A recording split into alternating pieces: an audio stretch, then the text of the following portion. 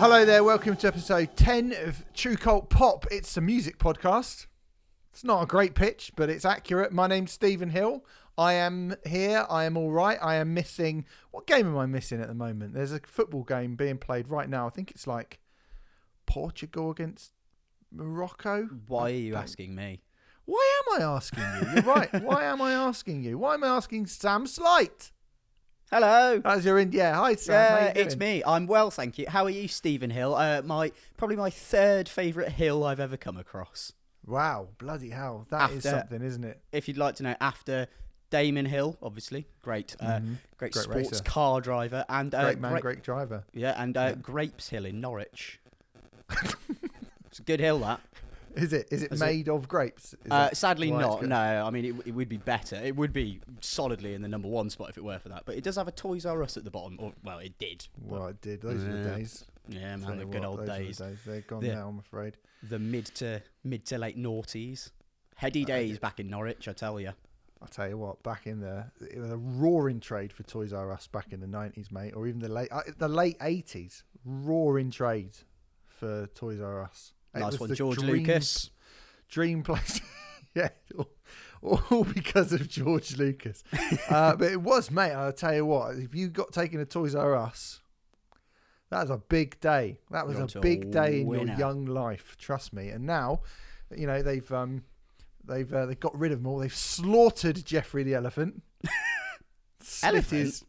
He's giraffe. Giraffe. Yes, sorry. Giraffe. Jeffrey the giraffe. Yeah, he's not an elephant at all, is he? I was talking to. Wait for the clang here. Clang. I was talking to Bran from Mastodon yesterday, and we were talking about elephants. So probably why we get on similar. I tell you, they slit Jeffrey the giraffe's not inconsiderable neck. Lot of neck. Bled out, and now Toys R Us are nothing more. What God, a funny weird story. Way to start. What a funny story. A stupid story. A pointless, stupid, made-up, crap way to start what is going to be quite a good podcast, I think. I think so, yeah. It's a mixed bag, but I think there's plenty to talk about. It's a mixed bag. Look at me going, isn't it going to be good? The arrogance of youth, Sam. That's what this is. On the show this week, we're going to be talking about new music from Jamie Lenman, Woo. Christine and the Queens, Mother Vulture, and Louis Tomlinson. Plus, both Sam and I saw let's not spoil anything. Saw Clipping live in Bastard concert after having the tickets for a long time, 2.5 years. 2.5 years I've been waiting for that gig. Yeah. And spoiler, it was well worth the wait. Absolutely worth the wait. Okay, listen, before we go any further, as usual, you probably get bored of this bit, but I've got to do it, haven't I? Go over to our page, because there's been drama on our Patreon page. Yeah. It's our Patreon page, by the way. Patreon.com/TrueCultPop is where you can help us out by contributing to the podcast, and we in turn will give you some exclusive content. If you sign up for any amount, you can sign up for our Your Cult Pop tier. I need to say pledge then. Tier's the right word, isn't it? Mm-hmm. Yep. Thanks very much. Good. Confirmed. So that is the correct tier. Gonna get that right every time now. And you get to suggest a thing for Sam and I to talk about. And this week, come in.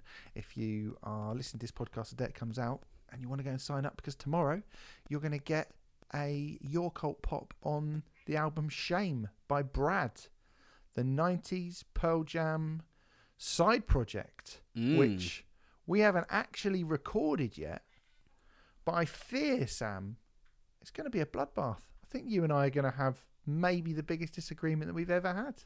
Oh, I don't know. I mean, I've heard it is a classic album in the waiting, so I think it's going to be great fun. Okay, well there you go.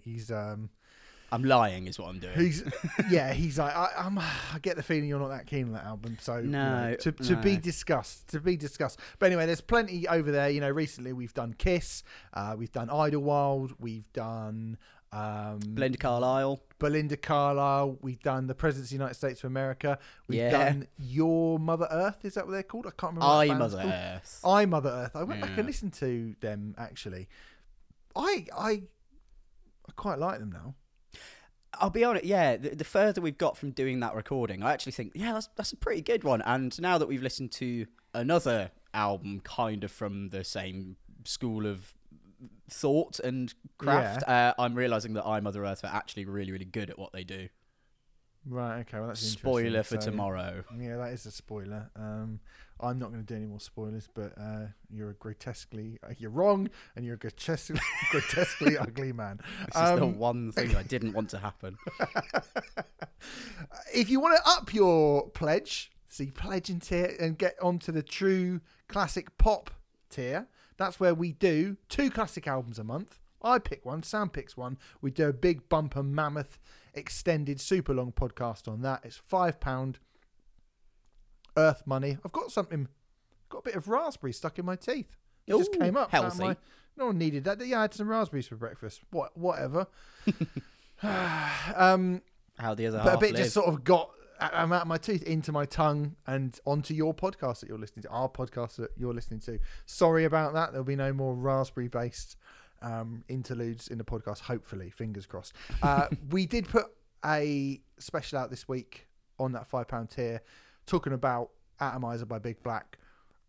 Went into the history of Big Black, tried to unravel the personality of Steve Albini, not something which I would suggest any of you try and do because it's quite a fucking head fuck, to be honest. And ended with a big old chat on noise rock. What's great about noise rock, the influence that Big Black had on, the genre. And I think, like, looking back on it, I think if I learned anything from that podcast about anything that I felt like I didn't know beforehand, it probably was that, yes, Big Black, Swans, Sonic Youth, they didn't invent noise rock, but they certainly perfected it.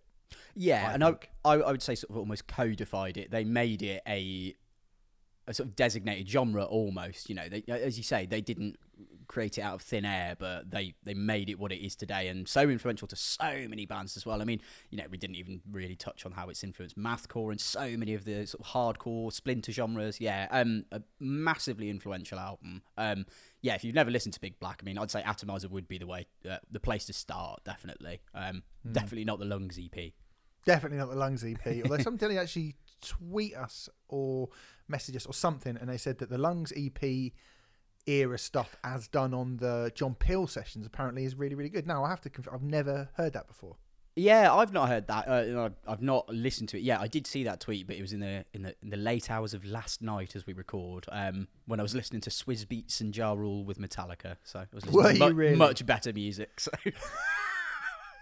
Fucking hell.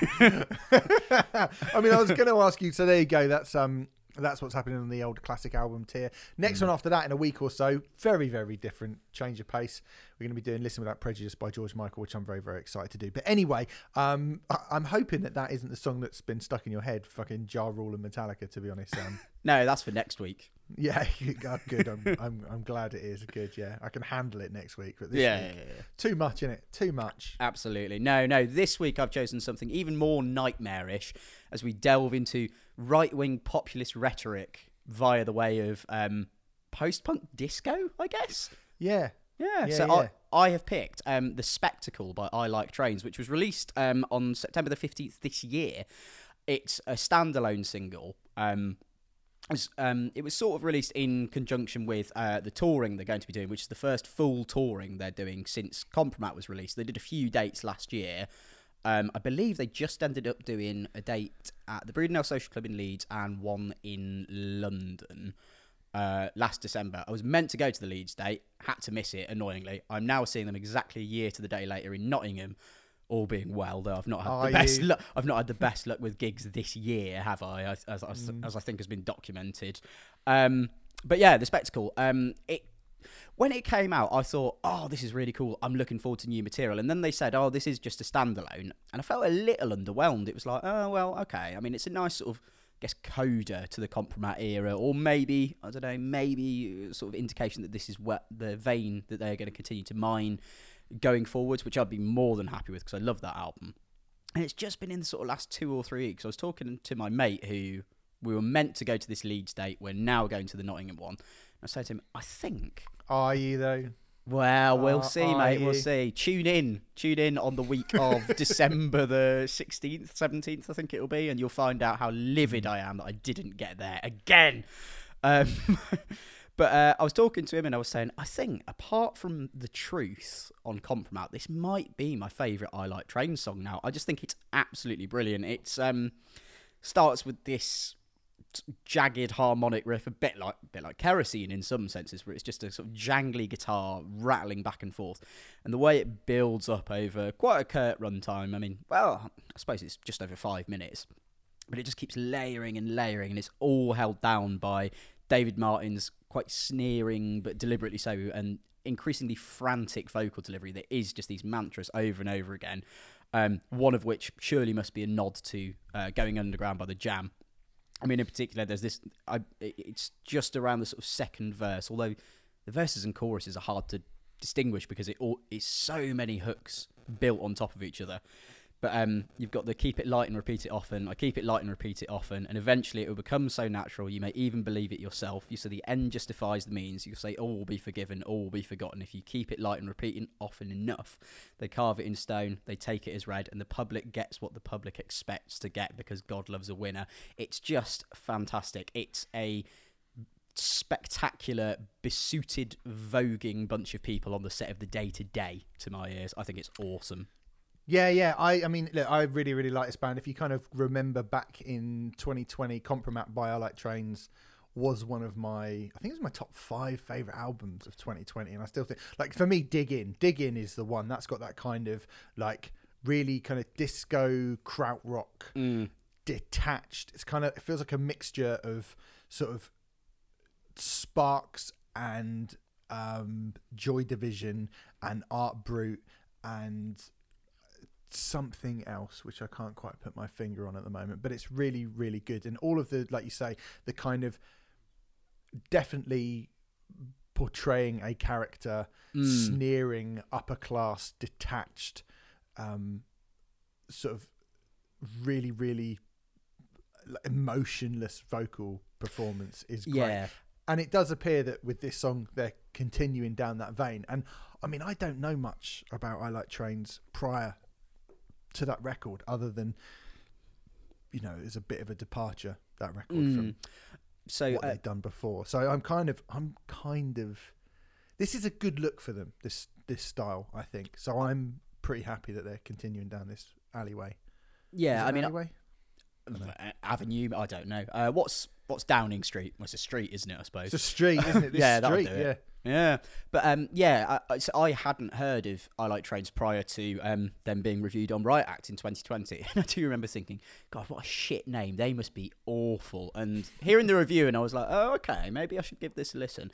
And I did, and I would like to go on record as saying, and please do, you know, offer up any suggestions you've got, any others. I think they are the band with the greatest disparity between how bad their name is and how brilliant their music is. I do think at the moment Compromat is their zenith so far, because their pre-Compromat stuff, I'd say it takes more from kind of post-rock than it does post-punk and this kind of almost synth-pop leaning that they've really been delving into. But yeah, I absolutely love I Like Trains and Compromat in particular, and this song, and I can't wait to see them do it live. I'm going to be throwing some mad shapes. You're going to wear a suit? Oh, yeah. Oh, yeah, big time. Yeah. Pink blazer and everything, mate.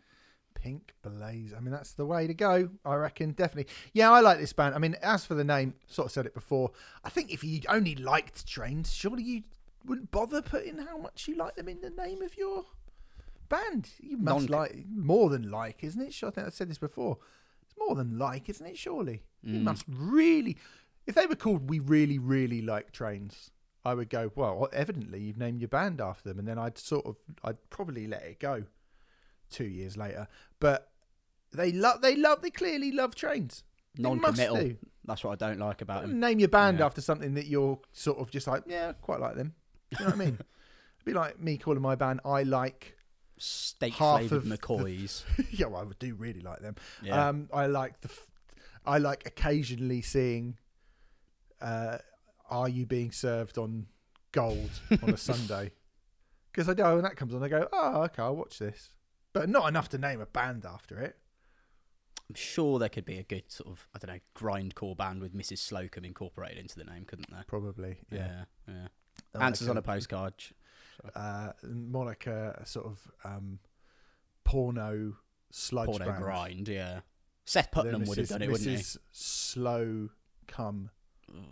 Someone's done that before, haven't they? But that is the sort of thing that those people like to do. That's you putting filth in people's minds, Steve. No, definitely. I went for something slightly more knuckle-headed, let's be perfectly honest about it. Yeah. A bit more of a kind of straight fist to the face. I picked the song Switchback by Biohazard, which is the second song from the 5th album by the Brooklyn crossover crew Biohazard. The album is New World Disorder from 1999, and I'm going to say it now. I think that's the best. Oh, I know. I think that's my personal favourite Biohazard album. Oh, okay. Right? Now, I know some of you 90s metal aficionados would be going, what, Urban Discipline? Which has got Punishment on it, which is, definitely their biggest song. And I do like that a lot. But this one, I think it's got the beefiest production of their career. Dom Lawson gave it 5Ks back in the day in Kerrang. So, good lad. He probably would remember. And the reason this came into my head is because recently Biohazard have announced that the classic lineup of the band, which is Busy Graliday, Billy Grazidy, I should say, and Bobby Hamble on guitar, Danny Schuler on drums, and of course, Evan Seinfeld on bass and lead vocals, have reformed and they're doing some European festivals next year. Oh, lovely. It was only really a matter of time, wasn't it? Let's be honest. Everybody reforms at one point. I did think to myself, like, I would like to see the original Biohazard. Now, they're not a band who get that much kind of props these days, I don't think. But it did make me go, I'm going to go back and listen to Biohazard. And I think there's plenty in their early 90s stuff. And I actually really like Mata Leo from 1996, which is the best year for music ever anyway, isn't it? That I think is really good as well. But I really do like New World Disorder. And I remember getting this album and the 1-2 punch that opens that record, which is Resist and Switchback.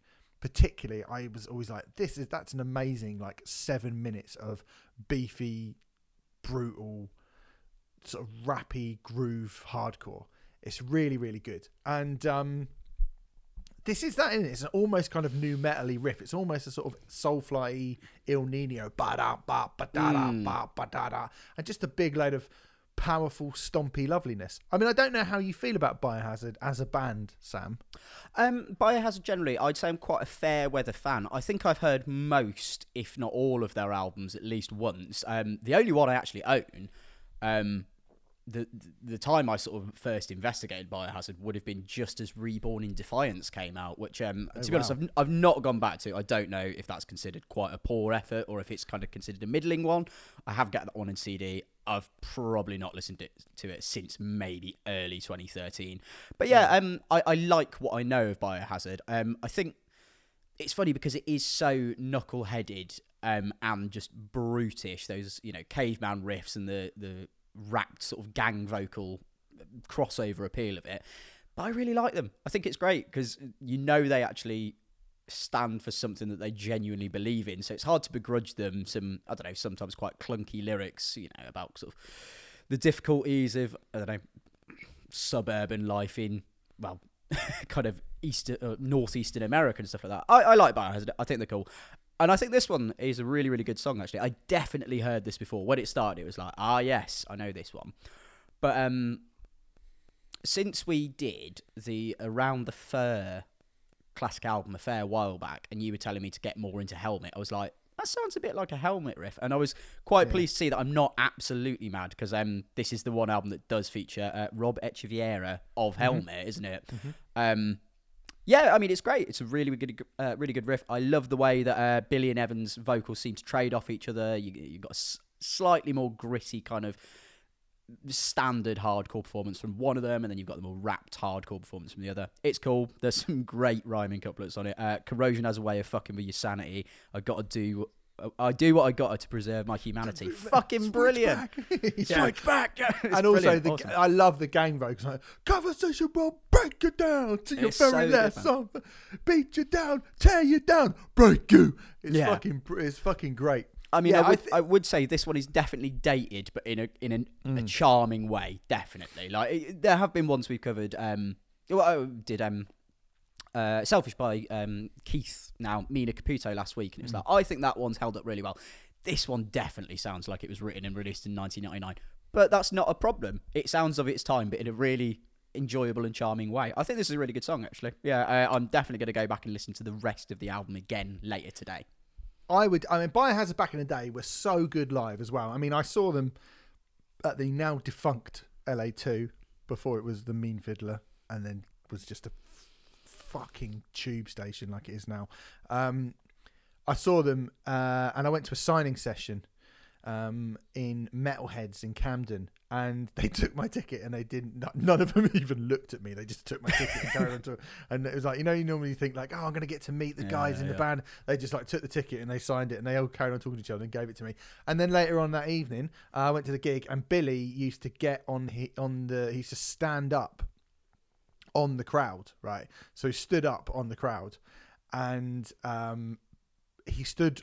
I was on the barrier, and he basically I dislocated my shoulder, and he fucking stood right on my shoulder, and it kind of popped out and sort of back it just crunking around while he was stood in it, and it really hurt. And I had to go back to the doctor and get my arm put back in a sling the next day. And I interviewed him. I know it was horrible, and I interviewed him earlier this year for something for Metal Hammer, and I told him that. And he found it really funny. So he thought it was really funny. He sort of went, sorry about that. And I was like, well, it wasn't strictly your fault. You were doing the thing that you were meant to do. But it was on the second song as well. So I had to sort of stand there clutching my shoulder. But Biohazard used to be fucking awesome live. Really, really good. And, I think the strength lies in that gang vocal to vocalist. Evan, like you say, tends to do that. And then Billy will come in. Yeah, and I think those two things together, they're really cool. I think look, a Biohazard, this amazing, artistically minded, incredible, unique original band. No, they're just loads and loads of fun, and they make you wanna break you down, tear you down, break you. They do. They make you want to do that. So, fucking fair play to them. I actually was like, I'm definitely going to go to those Biohazard shows. If they come to the UK, I am 100% going to go and see Biohazard. I'd definitely go to one. They're really, really good. Where do you reckon they'd play as a headline off date? Do you reckon they're Underworld, or do you reckon they'd be Electric Ballroom sort of level? I think if the original lineup, which is what this is, came back, I think they got to do the sort of, I think the Electric Ballroom. You'd hope for Ballroom. Too much to ask, for them to do the Electric Ballroom. I tell you what, there was a show. They played the Garage the day before Monsters of Rock 1996. They played the Garage, supported by Fear Factory. Oh, blimey!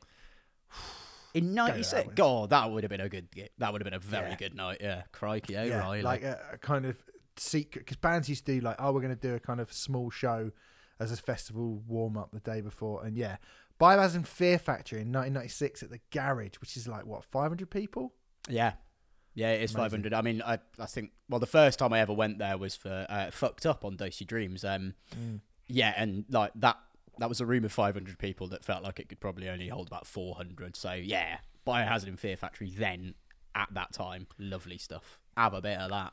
Yeah, would go. So there you go, Biohazard, go. I mean, hopefully I've inspired some of you old fucks to go and listen to Biohazard. Who knows? I tell you what, though, that was the past, and the future, or the present at least, I should say, really, even though we've waited 2.5 years from it, for me, is Clipping, who are maybe the best thing making music in the world at the moment. The best collective of people maybe creating things in this day and age. Definitely on the podium at the very least. Yeah. Clipping are amazing, and like you, I mean, I'm guessing we were both due to go to that Islington Assembly Hall show that never was. Yes. Yeah, been waiting a long old time to see them. So I'm very glad that we both did. I saw them at the Dome on the Wednesday night. Steve saw them at Fabric on the Thursday. Looking at it, it was the same set list. So I think it's basically just going to be us talking about how brilliant Clipping are. Almost song by song, I would have thought. Yeah, pretty much. I mean, I don't know if you want to shout out the support bands or anyone that you saw during... I would like to, actually. Yes, it's a woman called Jessica Winter. It was just her on stage. Super stripped backdrop. I mean, it was basically just a kind of almost like a photography studio square with sort of lights behind it and stuff like that. Just her and a laptop, sort of a lot of triggered samples and things like that. And then she did have a synthesizer and would sort of improvise some. Well, I don't know if they really improvised, but play some bits live alongside the tracks and whatnot. I thought she was really impressive. She's got an amazing voice. She could hit some incredible notes and had really, really good range. I thought she was a really quite sort of charmingly meek performer. There were points where you could tell she wanted to go sort of full art pop star, but didn't really quite have the confidence to, or kind of strength of her own convictions to carry it off. But I thought that was really sweet, and she seemed overwhelmed by a really, really positive response from the audience. I thought Jessica Winter was awesome that night. Really enjoyed her. And I mean, how do you follow that? You follow it with one of the greatest bands currently active. Did you catch either of your supports? I did. I saw both of them, actually. I saw a little bit of Evik Shen, who was kind of a noise DJ. Okay. It was just a lot of noise. Lovely. Just a lot of me. Yeah, I wasn't really feeling it, to be honest. I also saw Max Tundra. Now, Max Tundra is an interesting character. It's Ben Jacobs, to give him his real name, and Max Tundra is his stage name. Yeah. He has done a load of different remixes for various bands over the years. Pet Shop Boys, Franz Ferdinand. I think he did a remix of the KLF as well. It toured with Hot Chip, and he is like a kind of one-man Hot Chip if they had some sort of mental breakdown. He also, interestingly, and he was selling this on the merch table as well, produced the comeback album Daphne and Celeste Save the World by Daphne and Celeste. Crikey. In 2018. Now, I've not heard Daphne and Celeste Save the World, but having seen Max Tundra live now, I might go and listen to that, because I always had a bit of a soft spot for Daphne and Celeste and the fact that they took all them bottles of piss straight to the noggin back in the day when they were on the main stage at Reading and didn't give a fuck, just sort of did it. I was like, yeah, I kind of respect you. So I might go and listen to that, actually. I'm kind of thinking I might do that. Max Tundra, one of those artists that you kind of, I respect more than I actually want to listen to. It was kind of 8-bit glitchy Commodore electro art pop with this really sort of nerdy white Jewish guy fronting it, like very much living up to the sort of stereotype of being a sort of white middle-aged nerdy dude, right? Okay. And playing quite weird music with it. It was kind of deliberately, I guess it's what you would call, or what would have been called, hyperpop. But it was like a really sort of aggressively oblique strain of hyperpop. Like, there were things that attempted to be hooks within his music, but fuck me, were they buried in a load of just very, very odd noise. Okay. I can't sit here and say that I enjoyed it at any point, really. I did look at it and go, he's very original and he's got a hell of a lot of ideas running through his brain, but I don't want to listen to this. Like, I really, really don't want to listen to this. Impressive rather than enjoyable. Yeah. Yeah. And impressive. I mean, the sort of thing that it's only impressive if you really kind of decide that that sort of thing is impressive. I wouldn't even say it's impressive. Do you know what I mean? I don't think somebody going beep bop but I have an owl for a pet. I have beep and you go, well, that's impressive. I mean, I'm not even sure it is impressive. No, I think what it is just like kind of very, very interesting. And I think he is an interesting dude. But to be honest, would not watch again. Okay. Fair enough. Sounds like I lucked out on the support then. Might be better in... Well, I mean, the Clipping actually gave him a real big shout, and they were like, we're massive fans of him and stuff. You know, he's been putting music out since the 90s. And I have heard the name. So I was like, oh, yeah, I should watch that. But yeah, I don't know. Like, Clipping interesting, aren't they? Because on one hand, you've got this really quite oddly danceable music because David Diggs given like hooks in places where you just can't imagine there would be hooks. So I was kind of hoping for some sort of like excellent young upcoming alternative rapper, and instead I got this sort of old bloke much more leaning in on the like, you know, the sort of weird noise art pop sensibilities of the things that clipping do. But I think that just went to highlight how fucking awesome clipping were. Like, no shade on Max Tundra as an artist, but I didn't need to be in that space particularly. But clipping, just fucking incredible. I thought. I've waited so long to see it. It was packed. I don't know what it was like at the Dome. Fabric was fucking packed. Absolutely rammed. Like, I had to basically bully my way to the middle so that I could get somewhere to hear it. And I'm kind of glad I saw it there because they have a really, really good sound system. They really sounded amazing. Really did sound amazing. I'm interested to what it was like in terms of the amount of people that were there at the Dome. So the Dome was very much sold out. I mean, it was a full room. I've always tended to find, I mean, to be honest, I don't know if I've ever been to the Dome when it's been sold out before, but it always seems quite sort of sensibly populated, like it wasn't oversold or anything. So we were stood near the back because my friend, good old Harry Davis, little shout out for you there, because he told me off for not shouting him out last time I went to a gig with him. So there you go. But it's not about you, mate, this podcast. You absolute wanker. But he wanted to go and get some merch. So we were sort of stood near the back. And then we just kind of, enjoyed watching it from the back because there was a pretty good view.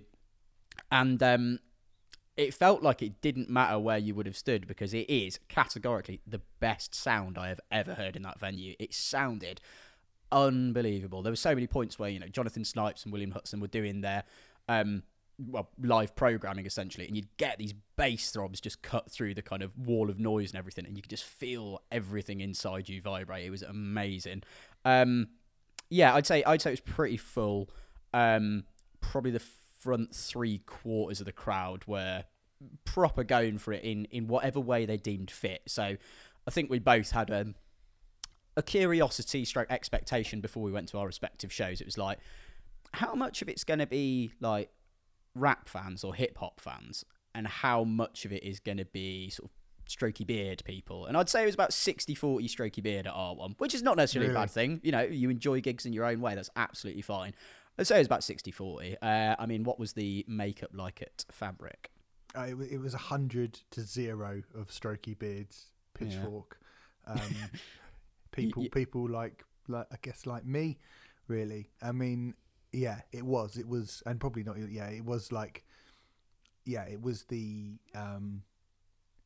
kind of noise electro hipster crowd element was kind of 100% of the crowd. Which I might wonder if they were not necessarily disappointed, but maybe a bit sort of taken aback that the show didn't completely lean into that. I mean, it certainly was, noisy and electronic all the way through. But it was a lot of hooky material. I mean, we got the same set list, and basically, of a 16-song set list, half of it was from Their Existing Addiction to Blood, and half of it was from Addiction and Visions of Bodies Being Burned. So 8 of the tracks were from the 2 latest albums. But then everything else was a little bit of a kind of run through of, I suppose, the best of clipping, I'd have to say. The best of clipping. Definitely the best, yeah.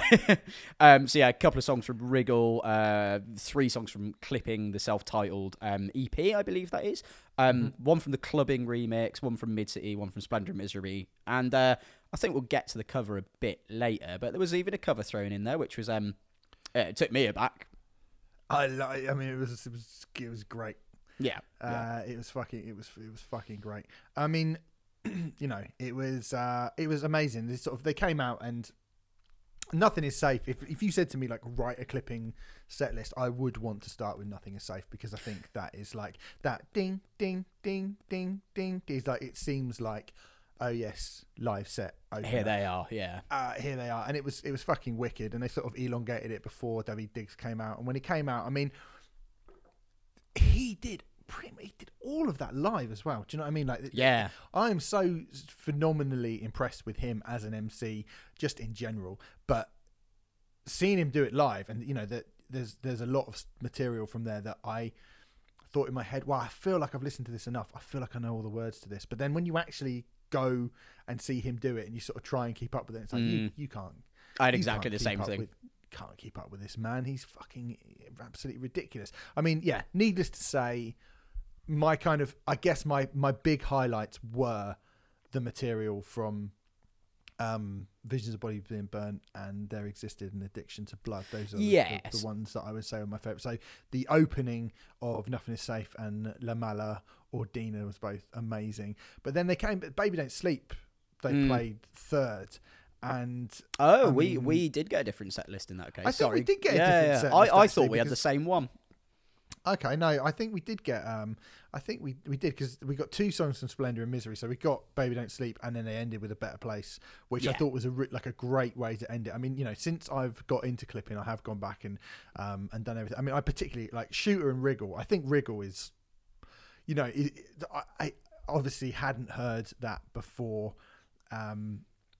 I heard There Existed an Addiction to Blood. I hadn't heard that, but going back to it and being like, oh well, they're going to play their older stuff, and going back to particularly Wriggle. I mean, when the Clubbing EP came out, was it earlier this year or right at the end of last year? I think it was earlier this year, wasn't it? I think I think it's earlier this year because they're doing it as a sort of series of remixes, aren't they? Yeah. So Clubbing, when that came out, and we, you know, didn't review it at the time, or whatever, but I did listen to it, and I remember thinking like, oh, you know, this is pretty good. But Wriggle is the one where I was like, that's fucking so great. I think, you know, to be honest, they've got a pretty bulletproof back catalogue, but Shooter and Wriggle I thought were both amazing. You know, Work from Clipping was brilliant as well. I thought A Better Place was a really, really cool way to end it. But it's shit like, you know, the show Check the Lock yeah. Say the Name, fucking amazing. Blood of the Say Fang. the Name, yeah. It's just so good. And yeah, it's just amazing. You know, 17-song set, pretty much no dips in it whatsoever. No, and no real respite at all. Like, it just felt like they got in, kind of got it all done and got through it. But that's not to say that it wasn't sort of a charismatic set as well. Because I think, you know, David obviously is doing these incredible things on stage, and then, you know, Jonathan and William at the back making these incredible, really quite abrasive but also hooky sounds. To back it all up, the three of them working in tandem, it still felt, while the music's quite terrifying, there was something about certainly at the Dome, the stripped back nature of the stage setup, where it was basically kind of a few strobe lights, some in red, some in blue, and then, I mean, Jonathan Snipes and William Hudson just in jeans and t-shirt, David in jeans and then a kind of like big sort of bomber jacket type thing. It all felt very, I don't know, very grounded for these three supremely talented people. And when David would sort of talk to the audience in between songs, like kind of as the noisy backdrop was sort of coalescing into the next track or whatever, it just seemed like he was having a great time. They seemed like they were really enjoying it, which for, you know, technically challenging and, well, kind of challenging to listen to music, you don't necessarily expect. And I would say, actually, having seen the three of them now perform live, doing everything that they do live. If I'm not going to say Clipping are the best sort of bands going at the moment, I would like to say that David Diggs is the most talented person I've seen on a stage. I think he's fucking unbelievable. He was absolutely incredible. Unbelievable. Yeah, really, really amazing. And I mean, you told me they were doing this, so it wasn't quite a surprise. But they did do a cover, and I was like, oh, that's cool. They did a cover of Jake Wan's 2004 hit Tipsy, which is so unlike anything else. It's a curveball. It's absolutely a curveball. I mean, a sort of silly song about underage drinking. It's not quite enlacing, is it? It's really like dark, harsh, like noise, experimental hip hop, talking about, like, you know, the sort of the dark recesses of the human mind. But weirdly, I mean, maybe it's because I knew it was coming. I fucking loved it, man. I thought it was so good. It was so good. And it was like, oh, they can... yeah, I mean, that has got to be... That's David Diggs's decision. I'm pretty sure, because You I would know think what so. sort of thing. Like I've seen, they did an Amoeba. You know, they do like what's in my bag. Oh, the yeah, Amoeba yeah. thing. They did one of them, and David's just picking loads of like, you know, soul and musical theatre stuff, and then Hudson and Snipes were picking like, oh, here's a weird noise avant-garde like experimental thing from the 1960s, and you just were like, oh, there's like a group of people who have incredibly different tastes in music. But chucking that Tipsy cover in there, it was like, this feels like the weirdest, wrongest thing ever. But it would be like you're going to see Morbid Angel and them covering Peaches by the President's It was so weird, but it was actually really good.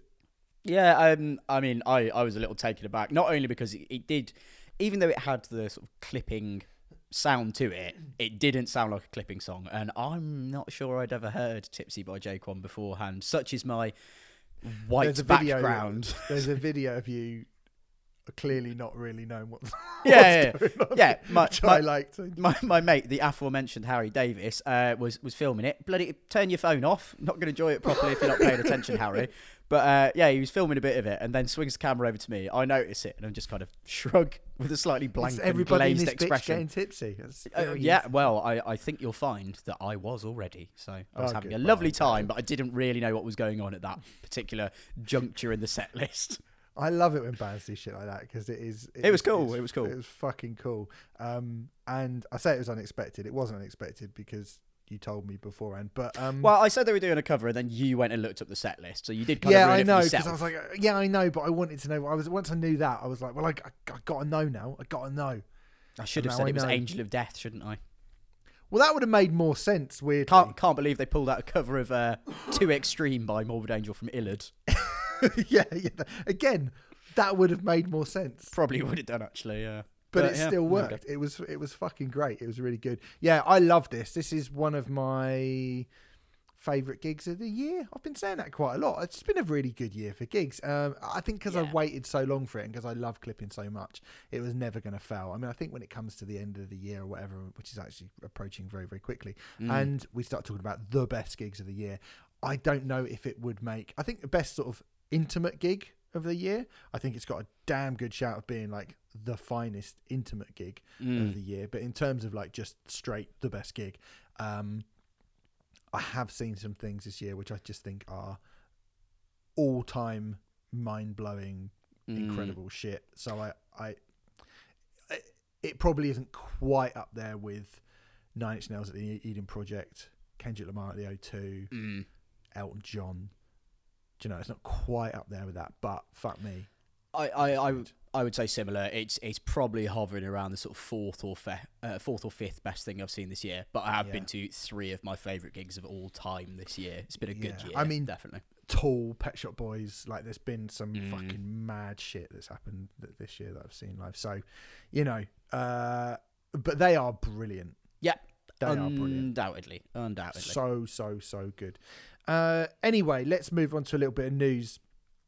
I'm going to kind of say this because I feel that it needs to be said, although I'm going to preface it by saying neither Sam nor I are particularly, not fans, but I don't think that aware of the work of Wilko Johnson. But Wilko Johnson passed away this week. So RIP to an incredibly important and influential guitarist. I am aware that, you know, his work in Dr. Feelgood in the 70s was hugely influential. You know, Paul Weller, just one of the people that have come out since and said how, you know, distinctive and important and unique a guitarist that he was. And, you know, he was in Game of Thrones as well later on in his career. You know, he's had an incredible life, be it as a member of Dr. Feelgood, and then, you know, as part of his own band as a solo musician and guesting with other people like Roger Daltrey and Ian Dury and all these kind of other artists that he's worked with over the years. And yeah, I have to say Dr. Feelgood are something of a blind spot in my musical knowledge, but I am more than aware of the name of Wilko Johnson, and I've seen that name crop up a lot when people talk about you know, the most kind of revered guitarists in music, particularly from that era. So yeah, it was a sad it was a sad thing to read to hear that he passed away, because he's clearly very, very influential. And if people are fans, and apologies if this isn't as heartfelt a eulogy as we might do for people that we're familiar with, I mean, let us know what to sort of start with and where to go. Yeah, absolutely. Because I'm sure that I've seen a lot. Like I said, I've seen so many people who I respect going, what a legendary character. Yeah, absolutely. Like to echo all that. Although the tributes I've been seeing, I mean, you talk about Paul Weller, I've been seeing tributes from people like The Bug. His influence was far-reaching. He definitely touched a lot of lives, and I can only apologise that between the two of us, we're not really familiar enough to really put a finger on why. But yeah, I'd like to investigate Dr. Feelgood. So any fans out there, please let us know where we should dive in. Yeah, we should also mention, we didn't last week, and maybe we should have mentioned it last week, but with Andy on, it being a bit more of a kind of uproarious show, we didn't speak about Keith Levine, who was a founding member of The Clash, and I guess kind of more known for his work in Public Image Limited. When it's funny that we've just done Atomizer by Big Black, and we spoke about the guitar tone of Public Image Limited, particularly on Metal Box, I would say as well. Being a really, really big influence on the work of Swans, Sonic Youth, Big Black, all those bands that we spoke about going forward, Unsane, all that kind of stuff. And that was Keith Levine. And I've never really gone in on or spoken about, not gone in on, but spoken about Public Image Limited in a podcast at all. And I'm sure we will do that at some point. I think Metal Box is undoubtedly going to be something that I would like to do on a classic album at some point. To be honest, so would I, mate. So would I. Brilliant album. It's so good. And yeah, I mean, I've got a lot of time for Public Image Limited, and obviously that whole period I like a lot. But he worked with a lot of other artists as well. I mean, he worked with sort of people in hip hop. We spoke about Tone Loc the other week, and he worked with Tone Loc. He worked with Ice-T. He helped the Red Hot Chili Peppers for his sins, doing some demos for the Uplift Mofo Party Plan. Yeah. He did a lot of different stuff over his career. So and he's got a guitar tone, a distinctive guitar sound. Again, a very, very distinctive, important guitar tone, which was very, very influential to a lot of music that you and I hold very dear. So, I thought it was probably worth mentioning Keith Levine's passing as well, because that is also very sad. Yeah, two fantastic guitarists. I mean, certainly Keith Levine, I'm much more au fait with the work of, I suppose, Wilko Johnson, I'm going on reputation. But from the opposite ends of the punk spectrum, one sort of informing proto and then one more so post-punk. It's a very sad time indeed, especially for people who are avid fans of either or both of their works. I suppose the one thing that I have enjoyed about all this, and it seems weird to talk about enjoying someone's passing, is the amount of tributes, but also even the places they've been. Like particularly last night, just before I was going to bed, I happened to see on BBC News at 10, they were doing a tribute to Wilko Johnson. It's like, you wouldn't imagine that a proto-punk guitarist in 2022 Britain would necessarily get a little feature on one of the flagship news programmes across the country. I think that's really nice. And, seen so many obituaries to Keith Levine, from The Guardian to Pitchfork to, just people writing, their blog posts, whether it's tweets, Facebook posts, etc. It's really heartening to see that music still, music has such a profound effect, which obviously is no surprise, but it, kind of reinforces just how special it is to people in the wake of these events. It does. It's again, I say it every single time, and it's always a bit of a cliche for me to say it, but this is probably, but it always hits me that it remains more and more true, that this is going to happen more and more, and it feels like it does happen more and more, but every time it still remains like, a bummer, basically, to have to kind of, point these things out, because, sad. Anyway, let's move on and talk about something which is happening that is good. We don't usually do we haven't really done many sort of big festival announcements, but I thought this one, for me and you, Sam, particularly, was certainly worth mentioning. 2023 Outbreak Festival. Oh, yes, mate. Yes, mate. Which takes place in Depot Wayfield in Manchester. Don't know where that is. Anyway, it's the 23rd to 25th of June next year. So it's just after download. Mm-hmm. Busy old week for me, I third have thought. They've announced a lineup, which now again, clang. Jamie from Code Orange sent me this. He's going, he said to me, we're doing Outbreak. I was like, amazing. And he went, yeah, and he sent me a lineup, and it was just like a load of names, and I just went, well, yeah, that would be good, wouldn't it, if it was that? But I thought it was just him going, hopefully it'll be this. I didn't for a minute think it actually was the actual lineup. Wow. I thought he was putting together what would be my dream lineup. Dream lineup, imagine if it was that. I'd be like, yeah, that would be good. So, Code Orange were the headliners. Death Grips and Denzel Curry headlining. That's mad already. That's ridiculous. That is obscene behaviour. Have Outbreak even had any kind of hip hop artists play before? I couldn't tell you, to be honest, mate. I have not really been aware of Outbreak for too long. I really wanted to go this year, and I'd heard after they finished it was like, oh yeah, been at the Bowlers Exhibition Centre for I think just a year. It was like, oh yeah, we're already upgrading. It's like, oh fucking hell, you're doing very well then.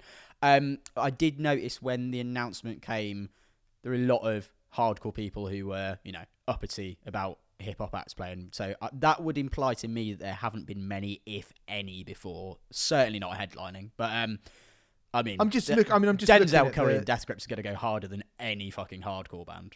Well, I'm just looking at the lineup from last year. Death Heaven, Touche and More, Not Loose, Turnstile, Basement, Citizen, You for Today, Higher Power, Venom Prison, Your Demise, Terror, Madball, Vain, Loathe on it again. We'll go to that in a second. Show Me the Body, who are not a punk band, remember? Not a hip hop band, remember? No. Glad we've established that. I believe we've established that. Let's have a look at the lineup. I should really read up this year's lineup, but I'm going to go back to the 2019 headlined by Comeback Kid.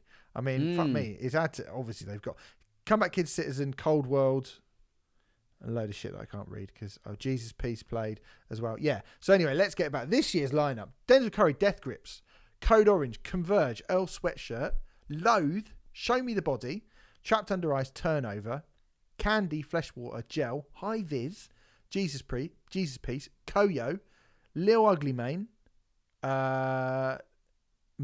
Is that Lil Ugly Mane Mike? No. Mike. Don't know who that is. One Step Closer, Scowl, Spy, Soul Glow, Speed, Wiki, and Zulu.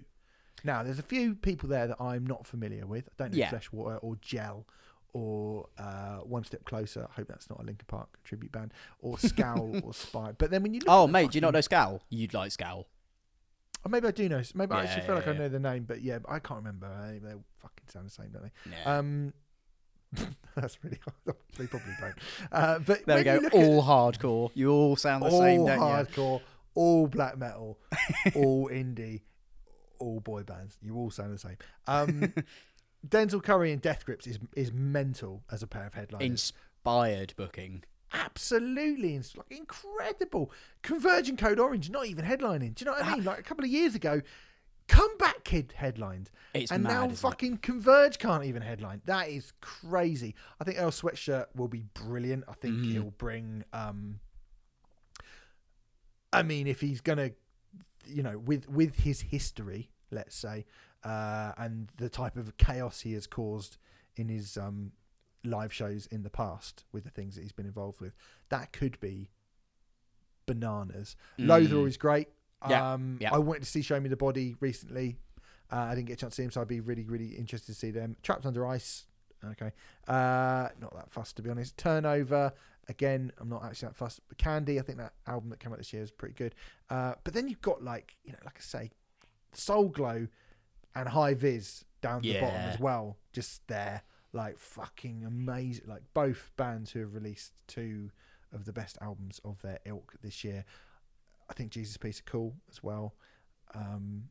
This lineup's mad, and it's good to see a festival go, do you know what? We're just gonna book whatever the fuck we want. Like we're gonna expand.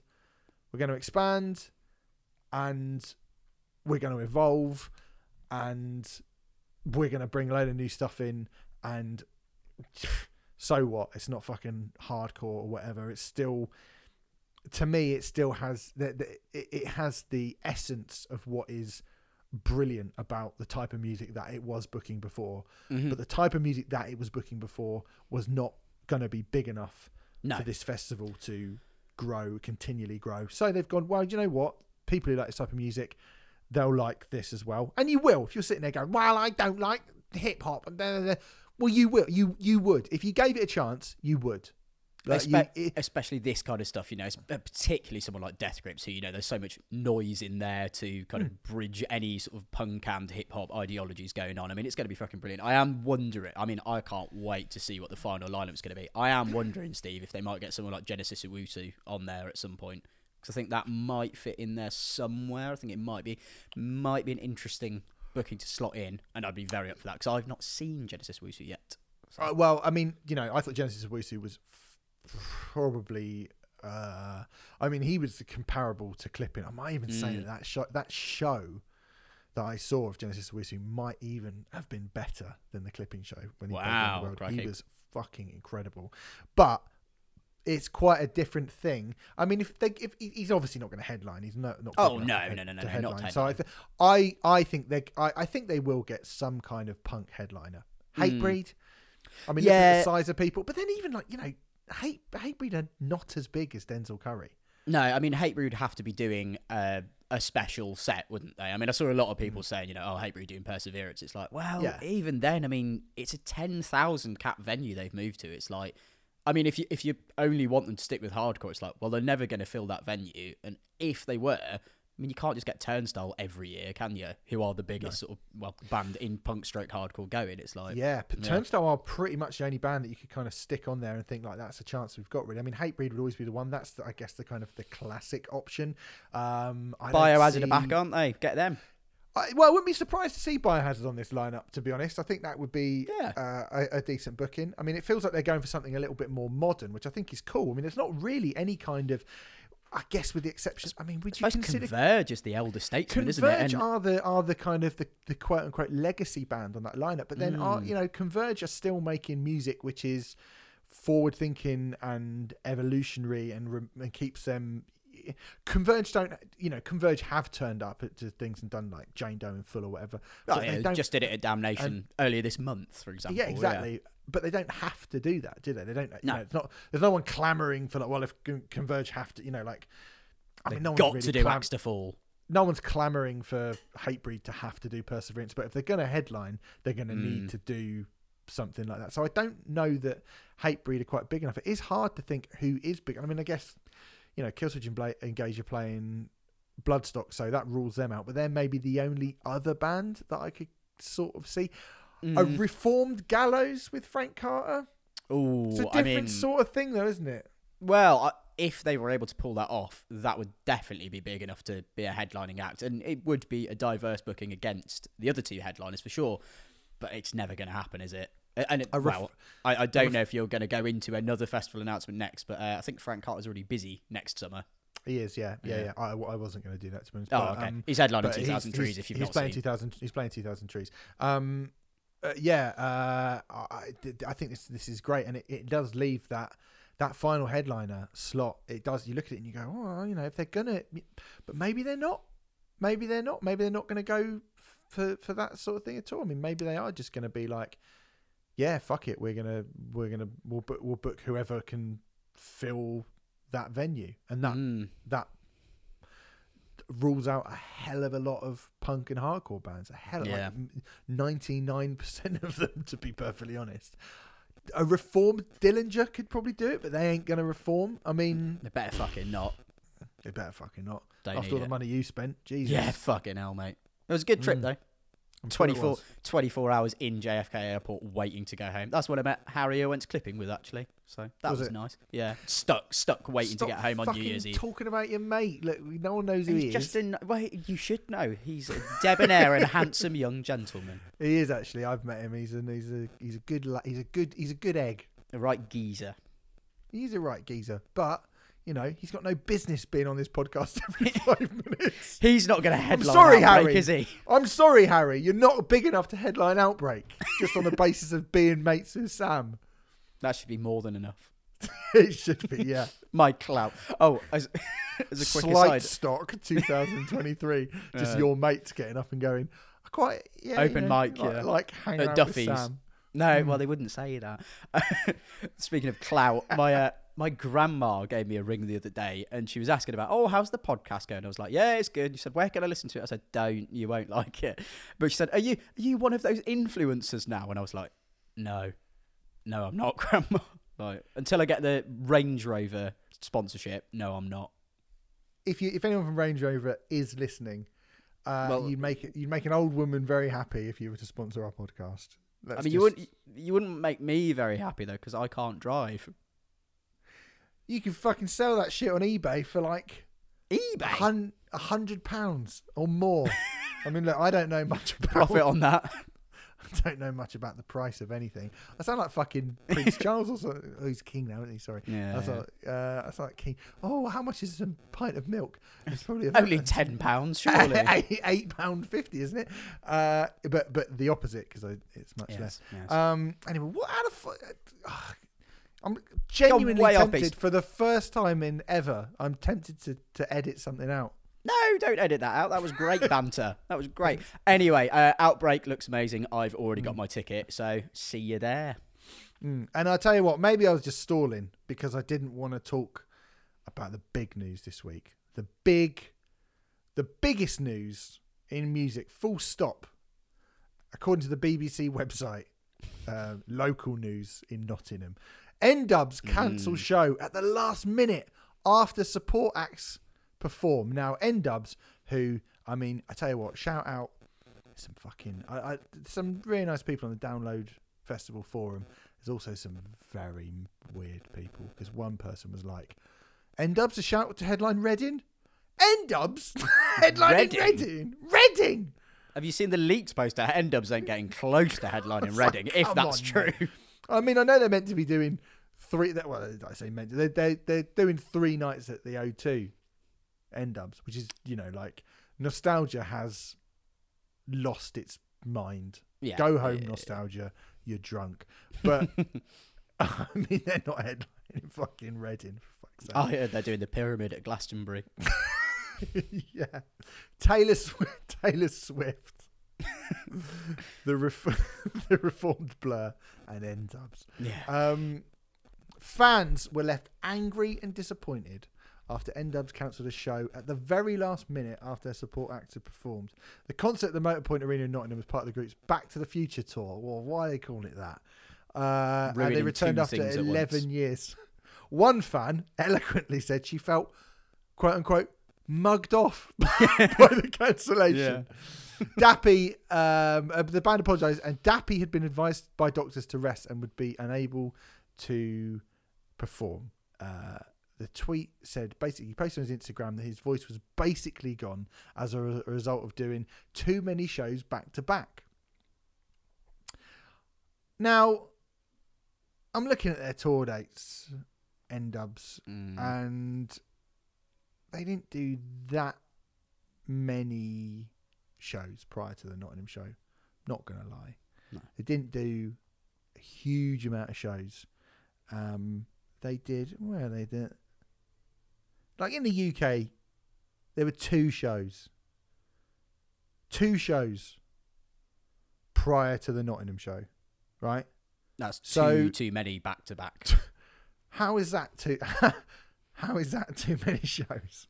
I think it might be lying. I think something else has happened here, hasn't it? I think Dappy has gone back on tour. And I think what he's done, the little scamp that he is, he's still a little scamp. It might be 11 years later, but he's still a little scamp. And I think what he's done is he's gone, I remember when I used to go on tour before and we'd play, let's be honest, much smaller venues than this.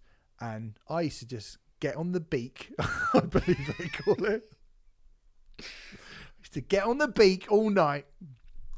I used to bang chunder cans of Stella, smash a bottle of Jack Daniels, and fucking hoover up all the cocaine that I can get my chavvy little hands on.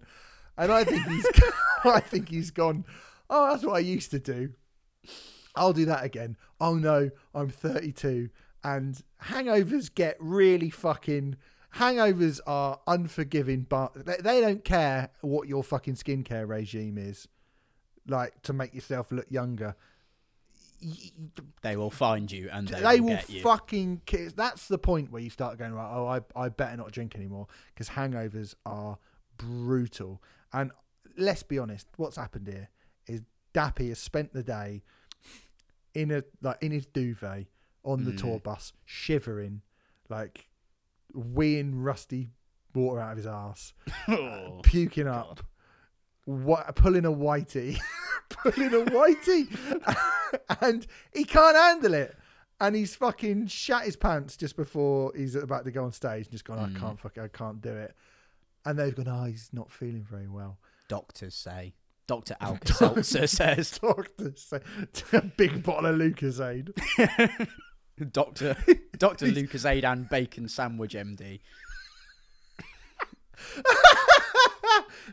He's had 2-litre bottle of Coke and a Mars bar, and he thought that would sort him out. Yeah. He thought that's going to sort me out. He's ordered the Chinese, and it's just not happened for him. That Big Mac is not going to... It gets to a point. You get to an age where a fucking, an egg and bacon McMuffin and a big Coke can't sort you out anymore, Dappy. You need to learn. Like, trust me, I have 2 pints, right? And if I don't, like, cryogenically freeze myself for the next 48 hours, I'm a fucking mess. Like, these newfangled hangovers you get in your middle age, they're not a joke, Sam. They're not a joke. And this is Dappy realizing, like, the true responsibility. Yeah, that's what I think. Absolutely. I mean, to be fair though, like, it could have been worse because those people could have seen N-dubs.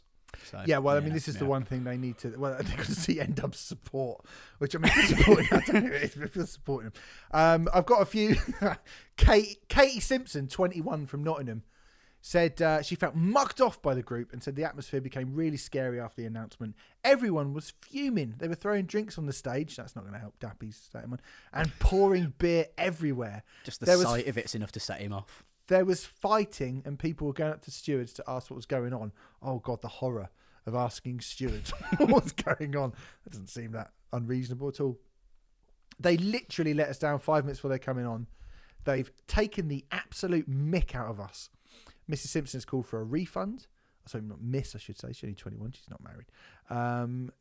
Called for a refund after cancellation, saying she would not want to go to a rescheduled performance. Nottinghamshire Police said they've not received any reports of disturbances. So people couldn't even be bothered to riot. Not like a Guns N' Roses crowd. No. They're just like, well. Boo and hiss. The Motorpoint Arena in Nottingham has added some social media reports of disturbances are wholly inaccurate. They said there was no major crowd disorder, the police were not needed nor present on site, and there was no criminal damage to any vehicles or the venue itself. In fact, despite the extreme disappointment and frustration, almost everyone behaved very well, and we would like to thank our customers for their calm response. So, N-Dubs fans, fair play to N-Dubs fans. Yeah, absolutely. For being level-headed and rightly miffed, but it. not silly. Yeah. Good on him. The opposite to N-Dubs in a lot of ways. Yes, absolutely. In many ways. Who are unlike rightly miffed and very silly. Yeah. To be fair, I would actually say, yeah, fair play to all those fans who didn't absolutely kick off, because I've seen after the fact that some people have been sharing the fact that Dappy was sharing Instagram stories earlier in the day saying, don't feel very well, my voice is gone and everything, like 5 hours before doors. So it's pretty shitty to get everyone in to go and buy their merch, buy the £8 beers at the venue and whatever, and then tell them, just as you're due to go on, naughty N-Dubs, they're going to get a rap on the wrist from me next time I see them. You're going to go and see them? You're going to bin off that Fontaine's DC gig and go and see N-Dubs at their rescheduled gig instead? Oh, yeah, big time, yeah. Me and Phaser, big mates. So. Yeah. Do you have anything? Because I remember N-Dubs being a big thing, and I remember thinking, this is rubbish, this. But I don't remember any of their songs at all. No, I feel similarly. They were, coming up when I was in secondary school, and I remember thinking, oh, God, I guess it's Slayer for me, isn't it? That was about it. Yeah, I don't know any N-Dub songs, but I know that I don't like them. So there we go. I might go and check them out. Now I know they're letting their fans down. I might go and check them out. Yeah. Anyway, there you go. Apologies if you were there and you and if you're an aggrieved N-Dubs fan, I'm sorry for taking a piss out of you. Sorry about that. But Yeah. I'm not really taking a piss out of you. I'm taking a piss out of Dappy. Dappy, if you're listening, mate, Sort it out. you can't be doing this. You've got to learn. At your age. At your age, what is he now? 31? Well, you said 32. I don't know if you just plucked that out, but that sounds like it must be about right. I would imagine he's not far off my age, probably a bit older. To be fair, I want to know how old he is. Yeah. Actually, I actually want to know. I mean, if he is a bit Dappy. older than me, he should learn from the fact that I've never cancelled the gig at the Motor Point Arena last minute. So, who's the more mature one of the two of us? Dappy, exactly. Mr. Dapp. He's 35. He's 35. Both in our 30s. So, yeah. If you're interested, Tulissa's 34, and Phaser, your mate, Yeah. is 35 as well. So okay, you know, fair enough. they're all older than you. That's And yet- weird. and yet so young in so many ways. Yeah, Yeah. that's weird. Though. They don't feel like you should be older than N-Dubs. I'm just more refined, I suppose, aren't I? I think you are. Yeah, My palate is more sophisticated. you're like Richie Rich. What, from bottom? Yeah, if you like. Yeah, I meant whatever. Yeah, I know what you meant, yeah. you know what I meant. Anyway, let's talk about some music. Let's get away from N-Dubs for a little bit, I reckon. Yeah. Jamie Lenman, The Atheist, the fourth full-length solo album from the UK's cult alt-rock troubadour. A fine man indeed. This is the follow-up to 2020's King of Clubs album, which was predictably very good. Although I have to say, I still think Devolver is my personal favourite album of Jamie's. I absolutely love that record. I think it's excellent. I completely agree. In fact, I've got a hot take, which will upset a lot of people who are listening to Ruben in the mid-noughties. I think Devolver is the best thing that Jamie Lenman has done, full stop. And I include Race Car Backwards in that. I absolutely adore Devolver. I think that's a proper 10 out of 10 all-time worldy. I fucking love that album. Yeah, I think I might agree with you, Sam. Yeah. I think I might agree with you. I think Ruben are very good. Ruben are fantastic, don't get me wrong, but were very good. They've were very good, obviously. Yeah. They are really, really good. But Jamie, I prefer Jamie's solo stuff. Yeah, a lot of it I do. Yeah, certainly. Yeah, there's a lot of it I do. And he's done a bunch of stuff. He got to kind of Muscle Memory was a kind of double album of varying sort of styles. Yeah, I mean, one half was sort of, kind of acoustic folk. The other was almost grindcore, like really fucking heavy. Devolver was a brilliantly odd-sounding record, which had its kind of signature oddities to it. I thought, King of Clubs kind of followed on a bit more from that. And what we have here, I think, is the most brilliantly straightforward set of simple but perfectly formed pop rock nuggets, maybe as instantly catchy as he has ever made in his life. I mean, it's funny because some people seem to think, Jamie came through the whole scene with bands, I guess, like, a Biffy Clyro or just like 100 Reasons, or were they a little bit earlier? Or? They were slight. I guess 100 Reasons was slightly earlier, but I think maybe like Funeral for a Friend as well. You could say Ruben were around that time. In Me maybe as well. Stegel. Stegel. Well, we won't talk about our relationship with Ruben and Stegel because obviously Jamie tried to start some beef with us back in the day, but we've let that go. But those bands, obviously I think he can be much more viscerally heavy and much more kind of oblique and much more acerbic than a lot of those, than a Hell is for Heroes, for example. Right? Yeah. And I think he maybe doesn't always get the credit for doing that, or as much of a credit as he may well do. And then think like the sort of when he was coming through, the type of music that Biffy was playing on those first 3 albums, they are far more jagged and ragged a band than the band that I went to see last week. But, you know, for me, Biffy are a better band doing those big anthemic songs than they are doing kind of weird 6-minute long post-hardcore songs, which, you know, it's cool to see them doing that in the arena, as I said last week. But I think those songs do really pale in comparison to Biffy's latter-day stuff. Yes. And this is a really great example of sort of perfect simplicity from... This is more like what I think some people think everything that Jamie's done is. Yeah. But I think it's probably the best that he's ever done, that thing that people who maybe don't pay that much attention to him think he sounds like. If that makes any sense at all. I don't know if it does. That does make sense to me. I get where you're coming from, and I think you're absolutely right. I think, yeah, people who haven't sort of delved into every facet of Jamie Lemon's career, I mean, maybe just heard a couple of things from sort of side 2 of Muscle Memory, you know, they might think, oh yeah, singer-songwriter, acoustic guitar, writes, you know, kind of nice songs that are catchy, they're really good, but there's not loads more to it. There is so much more to it. But yeah, I mean, this is probably the most straightforward thing that Jamie Lemon's done, possibly full stop. I mean, you know, including Ruben.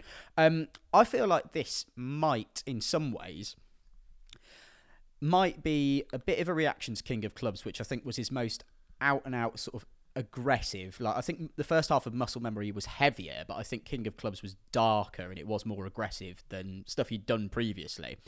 I feel like this might be a bit of a reaction to that, but moreover, I think this is almost a bit of a reaction to basically the whole of his... everything else he's kind of recorded and put out, bar Shuffle, the covers album. It feels like everything Jamie Lemon does is kind of laced with, I don't know, particularly Devolver, a meta-textuality about the craft of an album and how jading it is being in a band or being an artist. Whereas this one, I mean, there's more to it than this, but the elevator pitch is it's Jamie Lemon writes love songs. And I think, you know, it goes a lot deeper than that, but it's just massive, massive choruses, easy to digest riffs. It's done with a slightly more sunny demeanour. I mean, the first half of this album, I'd say, is really, really quite sunny. And just really lovely to listen to, you know, Talk Hard, Hospital Tree. I mean, people will have heard Talk Hard if you like Jamie Lemon. It's basically, you know, it's kind of a tom-heavy, warm, deep bass riff. It's got an amazing chorus hook, quite a spiky Weezer, riff. Yeah, it's Weezer, yeah. It's absolutely Weezer. And some people go, whoa, whoa, whoa, whoa, whoa. I mean, look, Weezer are great. Weezer are, like, you know, the best Weezer at their best are amazing. Weezer at their best are fucking awesome. And this is like a Pinkerton... Blue Album, Green Album style. I know those albums, all those 3 albums are pretty different, but you get what I'm saying, like a good Weezer.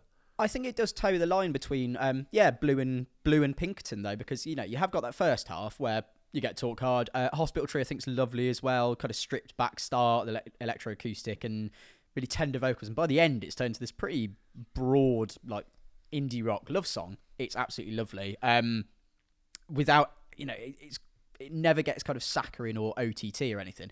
And then around My Anchor, it feels like the album takes a turn for the slightly darker lyrically. And you get a song like Bad Friend, which it kicks off with this kind of thumping 4/4 bass line and amazing dexterous sort of turns of phrase and melodic vocal lines.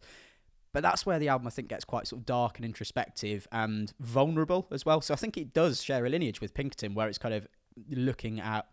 yeah, actually, maybe I'm not all good, and maybe in these relationships, whether they're loving, you know, romantic or platonic, maybe I'm getting things quite badly wrong. Bad Friend, when it got to the first chorus, I was like, oh, hang on. The unkind, unaware, whatever you feel, I just don't care. The unkind, unaware, whatever you feel, I just don't care. I'm a bad friend. By the end of that song, I was almost in tears. I mean, spoiler alert right now. Bad Friend is the best song I think we're talking about this week. I think it is fucking beautiful. I think it's as good as anything on Devolver, which, as I've just said, is a 10 out of 10 album. But that's not to undersell any of the rest of the album. I think This Town Will Never Let Us Go is a really nice, restrained lamentation of the kind of trappings of small town Britain. And it's got these soaring strings. And it's so beautiful and grandiose. But again, it never sort of devolves, if you pardon the pun, into basic kind of stadium or arena ready saccharine soppiness. It's all just really, I don't know, it's all very suave and open and intelligent, but I think the intelligence comes from the simplicity of it. He's not trying to overwrite these songs. He's just trying to write fantastic sing-along tunes that will hopefully speak to people. And I mean, there were so many points of this album where I was, getting tearful, particularly Bad Friend being the highlight for me. Yeah, I think Bad Friend is like something of a stylistic different side to the coin of his 2020 single I Don't Want to Be Your Friend, which is like a kind of angry version of you are this, whereas this one feels like a this is me. While that was a kind of acerbic rant of a song as a single, it's been sort of, I guess that idea has now been turned into a very sort of reflective acoustic lament, and it's great. Like, it's a good song. So many bits on this remind me, and the reference point of Weezer and Goo Goo Dolls and Feeder, like deep down reminds me of early Feeder. Like That's fair. Maybe Echo Park era kind of Feeder. Really, really simple, incredible hook. Just hooky, instantaneous, grandiose sounding. And actually, grandiose isn't even the word, because it's simple, but it sounds big. It just sounds massive. Do you know what I mean? Like kind of arena-ready, hook-filled rock music. Yeah. I think Lena Don't Leave Me, it's a love song. Like, do you know what I mean? It's a simple, bouncy, anthemic, big, beautiful love song with an open heart, and just there's no, like you say, there's no metaphor to that at all. Do you know what I mean? There's no kind of hiding what that song is about. No, it's a really honest, open, clear. What was it Stuart Lee says is the last like taboo in performance is somebody doing something well and earnestly. Yeah.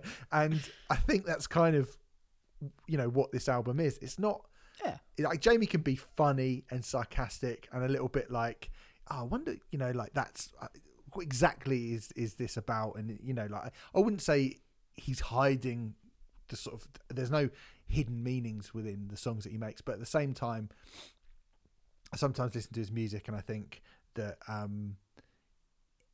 like, is there a bit of a tongue in his cheek or whatever? Whereas this feels super stripped back and honest, and just like, this is what this is. And I think that can be like such a refreshing thing in a world of guitar music where everybody's just trying to be a bit cleverer than anyone else, and sort of shrouded in obtuse metaphor and mystery. We talked about the last Arctic Monkeys album, which was that to the nth degree. It was like, well, if I sound clever, it is clever. And it's like, well, no, actually, I think Jamie Lemon sort of, doing this nakedly open, very little room for interpretation, just beautiful music. That's way smarter implementation, and it's a better way to win an audience over. I think so. And you get, like, people might kind of balk at being compared to the Goo Goo Dolls or Feeder, or My Anchor reminds me sort of sonically of a kind of choppy 2000s Manic Street Preachers song. It's got a very James Dean Bradfield sort of guitar part on it, but I think the chorus, like the problem I have with a lot of the Manic stuff from there is that they really seem to struggle to actually give again, they're a band who you go, well, what's this about? You've got to really listen and go, what's this about? And I think it's got a bit more grit than Manic Street Preachers did from that time. You mentioned Song on My I don't know if you did mention Song on My Tongue, but like, oh no, I didn't, but that's again a really, really good one. Yeah, but just it starts just a guitar and builds into this big crescendo, and you just think, well, that's what that's the reason Foo Fighters play stadiums, is because they can make songs like that. And the only one that really, I think, is a bit more of that kind of early Biffy, Your Codename Is Milo-y, like more classic Jamie kind of choppy, angular style riffing, is War of Doubt. Yeah. But again, he makes sure he pumps it full of a lot of hooks. And for me, I think one of the most essential parts of this record is The Wedding Ring, which I think is beautiful, really like, is the word brave correct? I'm not even sure of the word, like, because that probably gives it like a bit more gravitas than maybe even he would wish of it. But I think Well, I the suppose wedding it's ring, brave in that it's so starkly open. Isn't very it? lo-fi. Yeah. Like really, you just go, well, that's been recorded. It sounds like it's been recorded with one mic in a room, and Jamie sat at a piano, And the mic's at the other end of the piano. Yeah, it's got that kind of Daniel Johnston lo-fi aesthetic to it. It could be like a sort of Tom Waitsy type thing, but it's much sweeter than, you know, my song is our wedding ring. That is a lyric, which I think that's a really, really nice lyric. And it can't really be, you know, you're not going to go like, oh, I wonder what that means. I wonder what that's about. Like, you know, it's a fucking love song, like clearly. And it's sparse, it's stripped back, and it just, again, like you don't often hear people talking about how great a vocalist Jamie is, but Jamie's got a really, really great voice that he showcases in that song.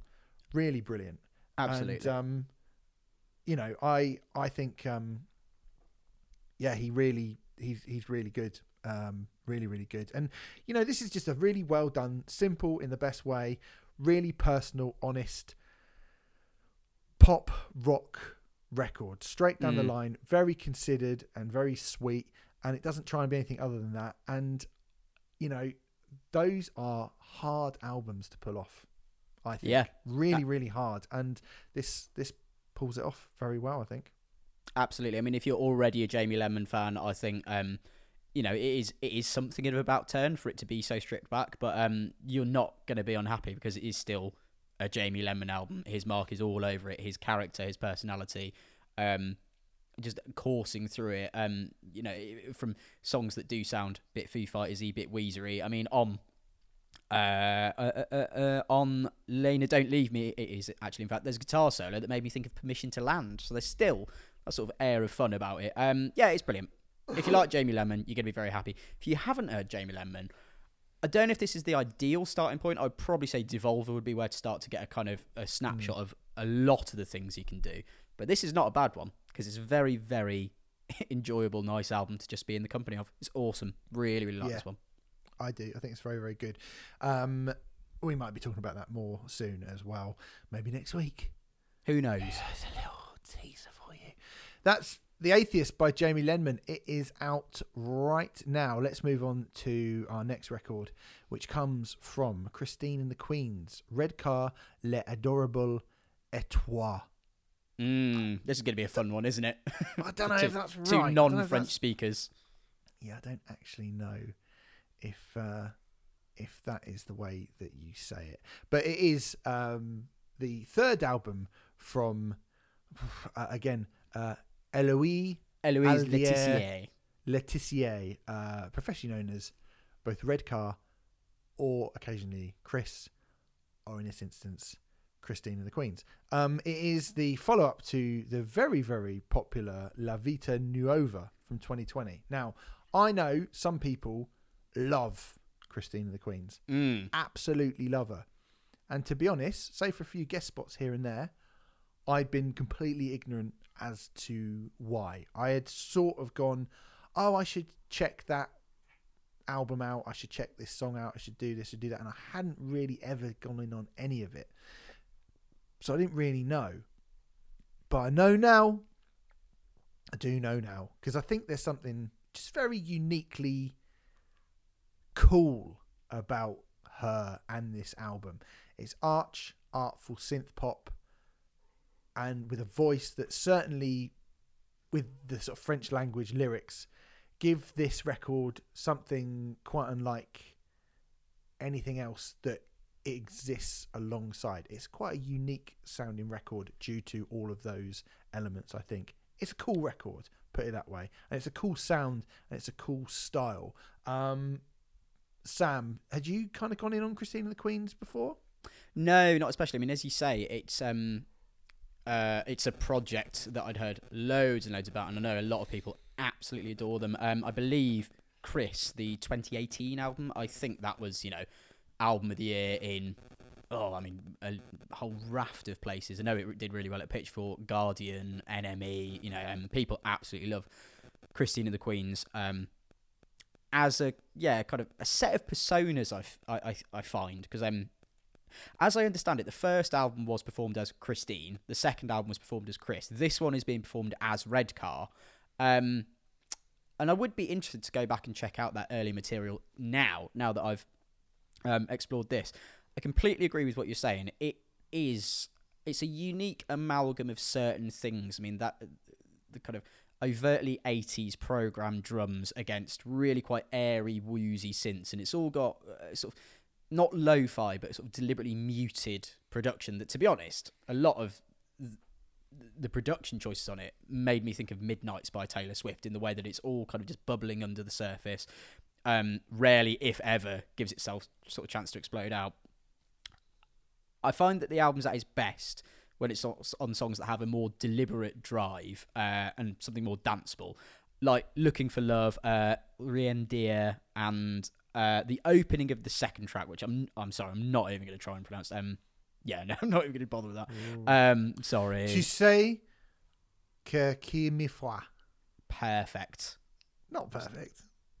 Yeah. 50% right? I don't know. Who knows? Maybe.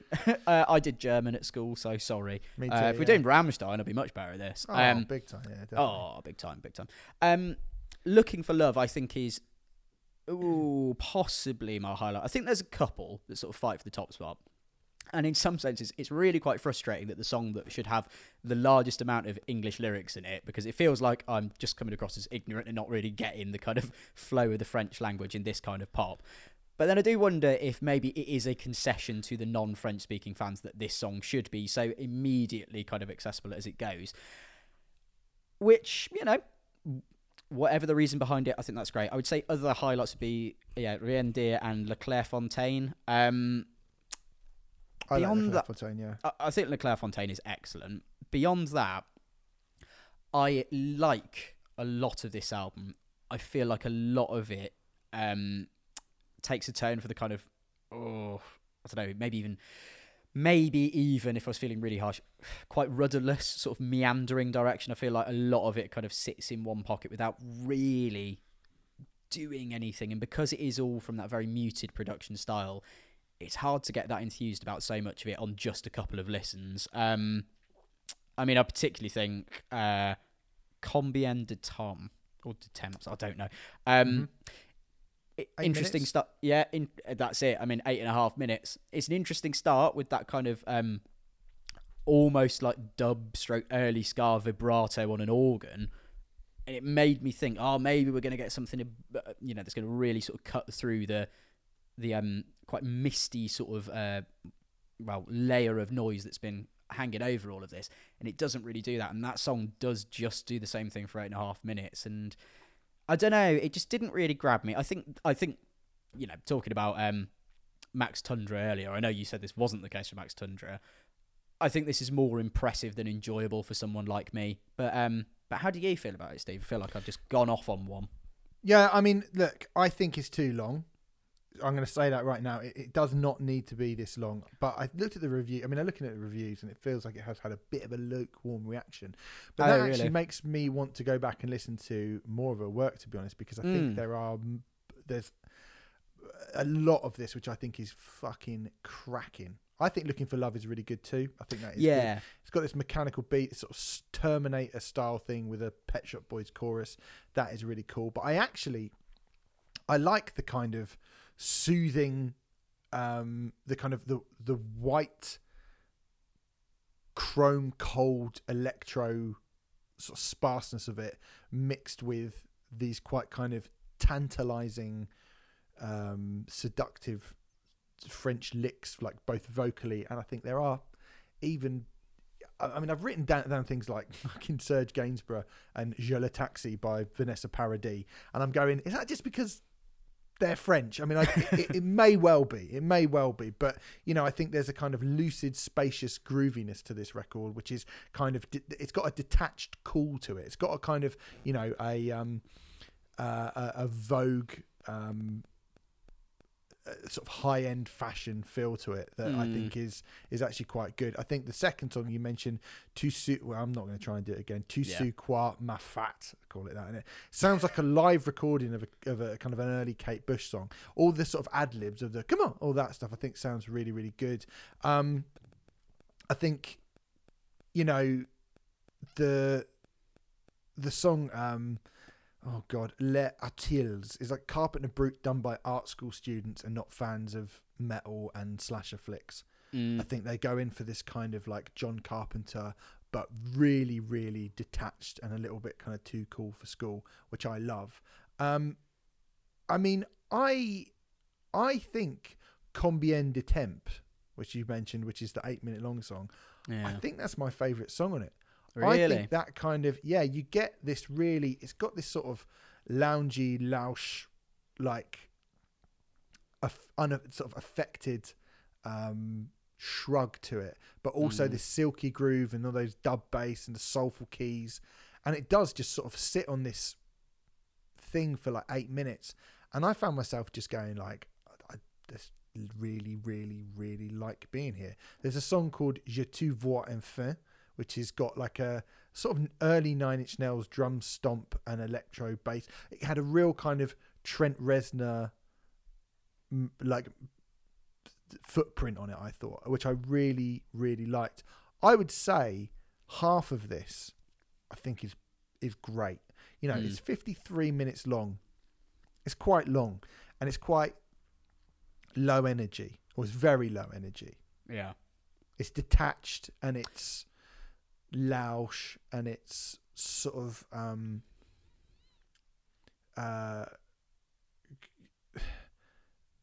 it's very kind of elegant, but it's elegant in a very kind of marked, slow paced sort of way. And for me, I think when they get it right, and I think she gets it right for the majority of the time, I'd say, you know, it's 13 songs. I think it could be, if it was 9, I think it'd be a really good album. Really good album. I agree. I'd say there's a third of this album that I think is fucking brilliant, and the rest of it, it doesn't do loads for me at present. But I think the album's strength. So, looking into the background of this latest persona that Christine's adopted of Redcar, that name has come from their mother passed away, and they saw these red cars everywhere, and they kind of took it as a bit of a sign. It's like, well, maybe this should sort of inform what I do next. I mean, that's definitely a paraphrase of the story, but I do think this album being informed by loss, I think you can hear that detachedness, as you quite rightly point out, and to an extent, I think the almost deliberately kind of muted and meandering feel of it does make sense thematically. I'm just not sure how much I enjoy it for 53 minutes, as you say. I mean, to be honest, I think if this album was as long as so we're going to talk about Mother Vulture in a bit, which is a 36-minute album. If this was 36 minutes, I think I'd be much more enthusiastic, but it just drags a little bit in a very kind of monochromatic ambient space that I'm not sure I want to stay in for the best part of an hour. Yeah, I mean, look, I do think it gets I don't think it as an album loses focus towards the end, but I think it's hard to keep focused throughout the record when it is so kind of resolutely detached. Yeah, and it does sit in kind of one register all the way through, which is not necessarily a bad thing. You know, we've just talked about Jamie Lemon, which isn't a massively dynamic album. I suppose it just depends what kind of space you like to inhabit. I mean, it is beautifully produced, but for me, that doesn't save it from what I feel is quite, I don't know, almost half-baked execution at times. Okay, fair. I mean, look, you know, I do enjoy this. I mean, I do think, like I say, as well, it being in French and me, you know, I don't know what it's about because it's in French, and it's hard to listen to the lyrics and go, oh, what great lyrics. But I do think, you know, but then, you know, I don't have that problem so much with, you know, say Rammstein or Envy or whatever. Do you know what I mean? So, or Kvelitak. But then that's different. I think that's a completely different style of music in all three.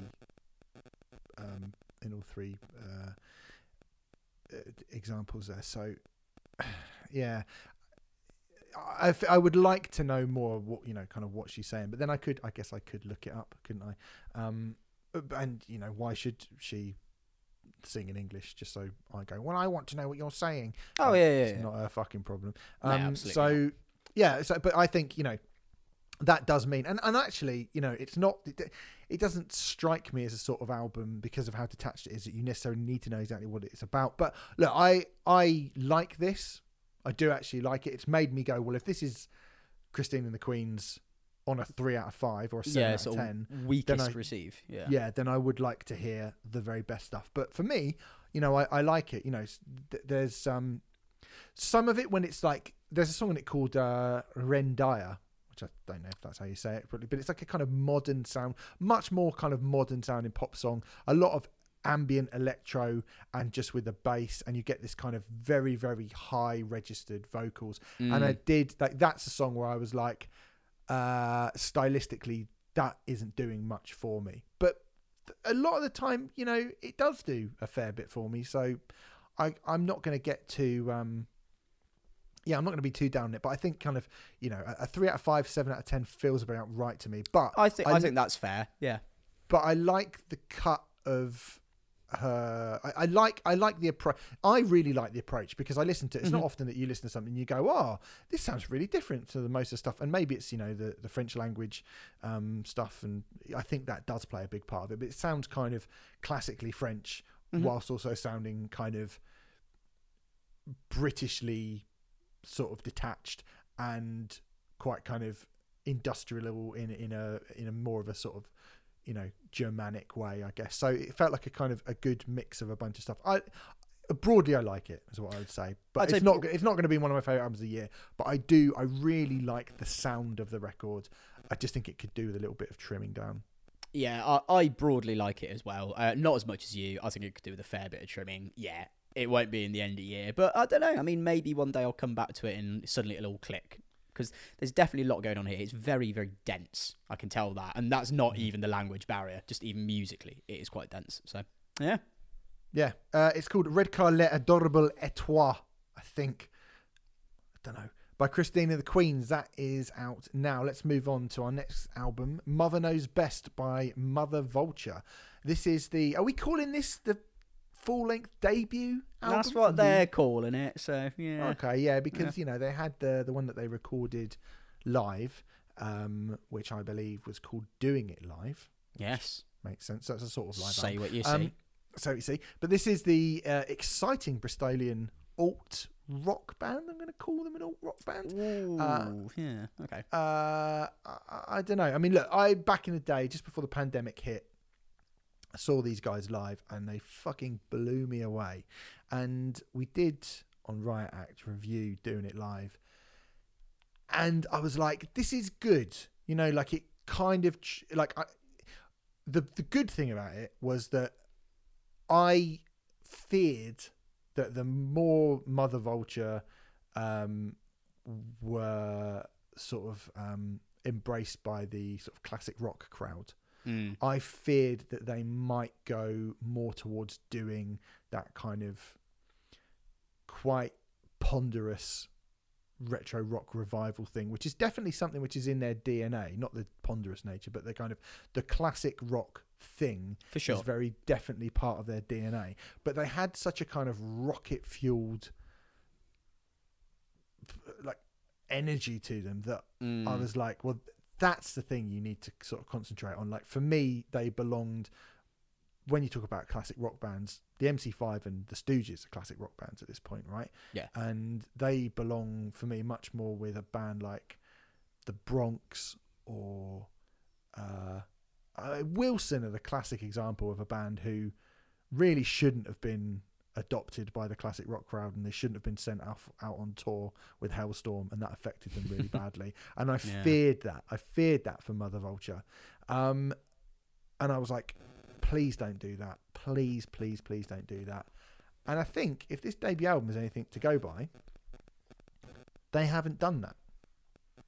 No, I feel like they've leaned into so you say alt rock, which is definitely not wrong. I mean, I think one of the cool things about Mother Vulture is that for music that is on the surface informed by classic rock, and classic rock being such a broad term, I mean, when you say classic rock, as you say, it can be MC5, it can be Stooges, it could also be Guns N' Roses, which I think there is a bit of in here. I think there's quite a few Axelisms in Giorgi Valentini. Georgie Valentine. What am I doing? Georgie Valentine's vocals. I think he goes to a lot of places in that classic rock register. But then I think his incredible ability to at times be Axl Rose, sometimes be Serge Tankian, sometimes be Devin Townsend. I think that gives the band license to lean into what I would call blues punk, which is to say there is definitely a punk energy all the way through it, but then they lean into the kind of heavy blues of early Sabbath. But then towards the end of the album, take that even further, like something like Vile Breed. I mean, that's basically a sludge song, just not at 4 BPM. So that's quite nice. And then one that I particularly like, in terms of just a moment on the album, there's a bit towards the end of Shifting Sands where it all drops out and then Georgie goes, whoa, and it kicks back in. And it's You Think I Ain't Worth a Dollar, but I Feel Like a Millionaire by Queens of the Stone Age, isn't it? And that is exactly what it is. That is exactly what it is. Yeah. And it feels as good as that kicking back in with Nick Oliveri's vocals, but this time it's Georgie Valentine, who's definitely a better vocalist than Nick Oliveri, because he is impressive. Like, as I say, I think it would be unfair to focus solely on him because the band around him are excellent, but I think his ability, as I say, it gives them the license to go to different places rather than just doing 11 classic rock songs or 11 punk songs or whatever. And there's bits of grunge in there. I think there's a grungy feel to something like Monster Crunch. Huge riff, soaked in distortion on Rabbit Hole, which is really brooding and lurking and muscular. And then Big Bad, which is like, I said, it's like Judas Priest by way of Chuck Berry being played by the Melvins. It's like, it's heavy. I'm all in. I'm really impressed with this. I think this is great. I've seen Mother Vulture once, saw them at Art Tangent earlier this year. I don't know if this quite captures their kind of live, wide-eyed, mad energy, but it's not far off. I mean, for a debut album, I think this is a really, really strong first impression for anyone who hasn't heard them yet. I think this is really good. Yeah, look, I mean, let's just get it out straight away. I mean, again, I want to see these songs live. In fact, actually, I've had the chance to see Mother Vulture a few times recently when they've been playing in, like, not that close to my local area, but close enough for me to get there. But for whatever reason, I've just not been able to go on the day or whatever. Like, it's been close enough, but then I've just like, fucking some shit's come up. And so I still want to, sorry about that, lads. Sorry. I do really, really, really want to see them again because they were fucking brilliant when I saw them. There is shit on here that you wouldn't. I mean, the first song's called Fame and Fortune, and it's a rager. It's got all the shit that when that came in, I was like, oh, thank fuck, because it's got big riff, glammy sort of stomping riff. And when I say glam, I don't mean Motley Crue, and I don't mean Mud or anything. I mean fucking, the New York Dolls is what I mean. Like, it's got that sort of shit going to it, and it still sounds dirty. It sounds ragged and dirty, and the vocals are authentically odd sounding. He's got an authentically odd sounding voice. It's quite a high register, but he can do some guttural stuff, like you said, do some Axl screaming. He's like a big angry glam rock Jason Perry from A, which is don't put that on the poster, lads. Sorry. But Monster Crunch, I mean, like, you talk about garage rock, and I've mentioned the MC5 in conjunction with his band a lot. I think I was doing a kind of MC5 but with Perry Farrell from Jane's Addiction on vocals was one of the things I said, mixed with like the Bronx or whatever.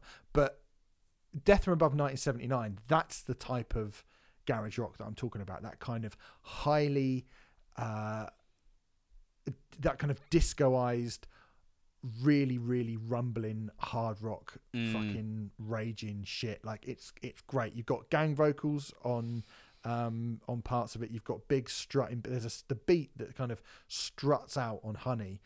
Is really good. You mentioned Shifting Sands, which I've put as this is Queens of Stone Age with Nick Oliveri.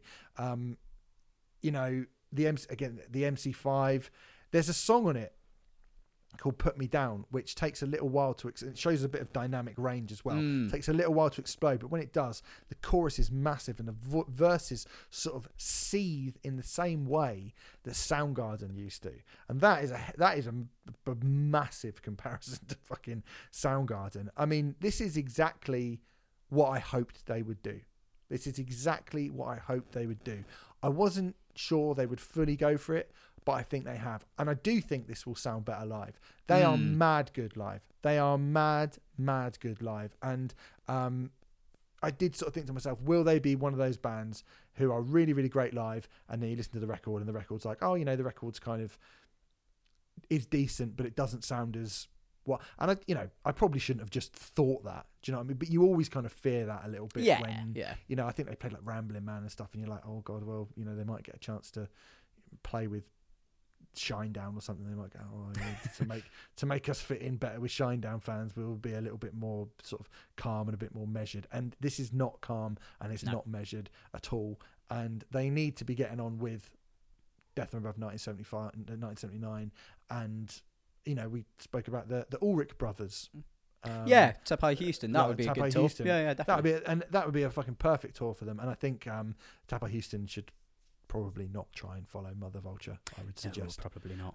And actually say, if you're in a band and you're thinking about bringing Mother Vulture out on tour, I would say definitely do it, but do be aware that you're going to have to work quite hard. You're going to have to work very, very fucking hard to show them up. And with these songs now, this could be a thing. Yeah, I think this could be a really thing. Hope I think this could be a thing. I would love to. I've sort of gone, the kind of the old school retro rock crowd. But I mean, I would love to see them embrace a band like this. Really. Imagine this at Download, like maybe first thing on the main stage. I know they're not quite there yet in terms of profile and stuff like that, but I think musically there'd be enough there to appeal to those people because it has got that classic rock sensibility, and I'm sure plenty of them would turn their nose up at it. But as you say, I reckon there might be some Blackstone Cherry fans who might one day want to find something a bit harder, and they might really go for Mother Vulture. But equally, they can play at Art Tangent, they can play at 2000 Trees. I think probably not Outbreak or Damnation, but there aren't many festivals in the UK that I don't think they could in some way fit onto. You can get them at Reading and Leeds, you could probably get them at Glastonbury on kind of like the Shangri-La stage or something like that, where they would probably be one of the lighter bands, but they'd still fit in well. I mean, to be honest, you talking about getting them on tour with Tappy Houston, I think get the two of them and Death from Above 1979 on a stadium tour or arena tour with Royal Blood. I think they've all got that bass-heavy, syncopated style to them that, lends from that classic rock of the sort of 1970s and onwards. Brilliant. Have it. Love it.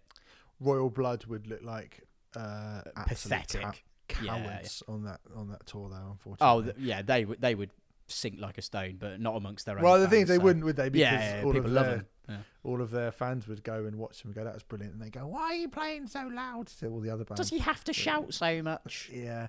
Anyway, that was very judgmental of us, wasn't it? Yeah. That's why we're here, everyone. Absolutely, that's what we do. Being pricks.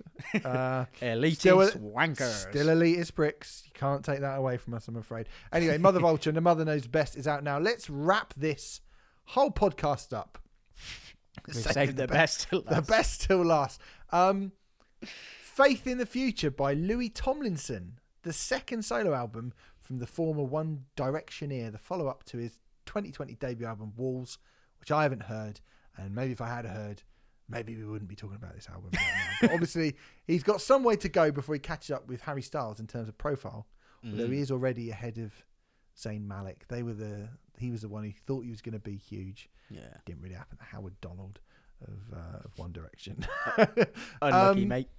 Now, look, here's the thing, right? So you might be going, are you really covering Louis Tomlinson? Well, two things. Yes, we are, because like we have established, we'll do whatever we feel like we think will be an interesting conversation, and it doesn't matter what type of music it is. So yes, we are doing Louis Tomlinson.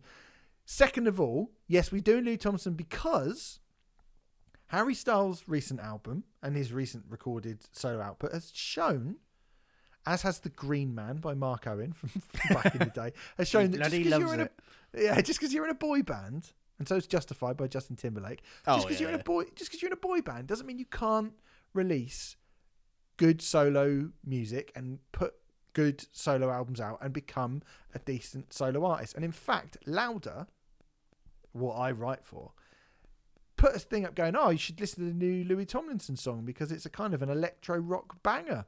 And I was like, oh, okay. Oh, well, maybe it is. I'll go in with an open mind. And I listened to it and I thought, yeah, this is not a bad song.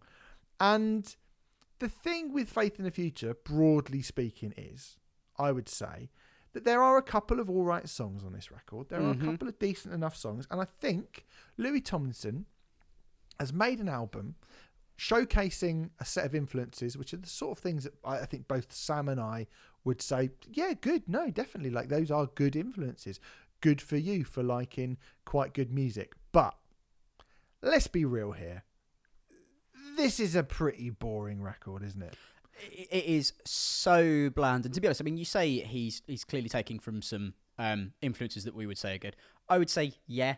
I mean, there's definitely a bit of Britpop to it that I don't necessarily go for, but I know you would be sort of more inclined to enjoy the sort of work of the Gallagher brothers and stuff like that on some of the stadium choruses that he's attempting with the strings. More stereophonics on this, I think. Yeah, I would say so. And then, there are bits where, there are bits where it could be a bit like the Killers, who we have established have a really, really good album, but it feels like Louis Tomlinson is pulling from kind of post-day and age the Killers, particularly on a song like Bigger Than Me, the acoustic ballad that is just fucking shite, to be honest. It's so rubbish. That, is it? It's like post-day and age Killers without the charm of Brandon Flowers' passable vocals.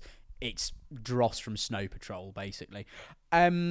Yeah, there are a couple of songs that I don't mind on here. We'll get to them, because first I want to laugh it out of my system, because I've said Arctic Monkeys called, and they want to know where you found a B-side from their second album that they didn't think was worth taking beyond the demo stage. That one's fucking out of my system, that song. Fucking shit. Sounds like Arctic Monkeys. Right. It is an Arctic Monkeys riff. But it's got Louis Tomlinson's weird kind of haphazard vocal where he can't decide if he wants to be an American rock star or a kind of lad from Yorkshire. It's like watching an interview with Harry Styles talking about cinema. It's that kind of disjointed and disconnected. Saturdays, the nadir of nothingness. What is the point of that song? That is for Snow Patrol fans who think they get a bit too exciting too often. It sounds bad. It just sounds bad. It's got a siren going off in the background. And I actually found my favourite bit of that song is that there's a siren. You thought the emergency services were coming to save you. Yeah. Cut you out of your headphones. I mean, yeah, there's some, like, Out of My System is like flat pack indie landfill, isn't it? It is like, so you've ordered an IKEA fucking Razorlight song, and here it is. Yeah, I mean, look, I actually thought the opening song was quite good. I actually thought I was like, it's actually a bit of a kind of electro rock banger, and I was like, this is all right. And then he really sounds like Ollie Sykes on the second. So there were second songs called Written All Over Your Face.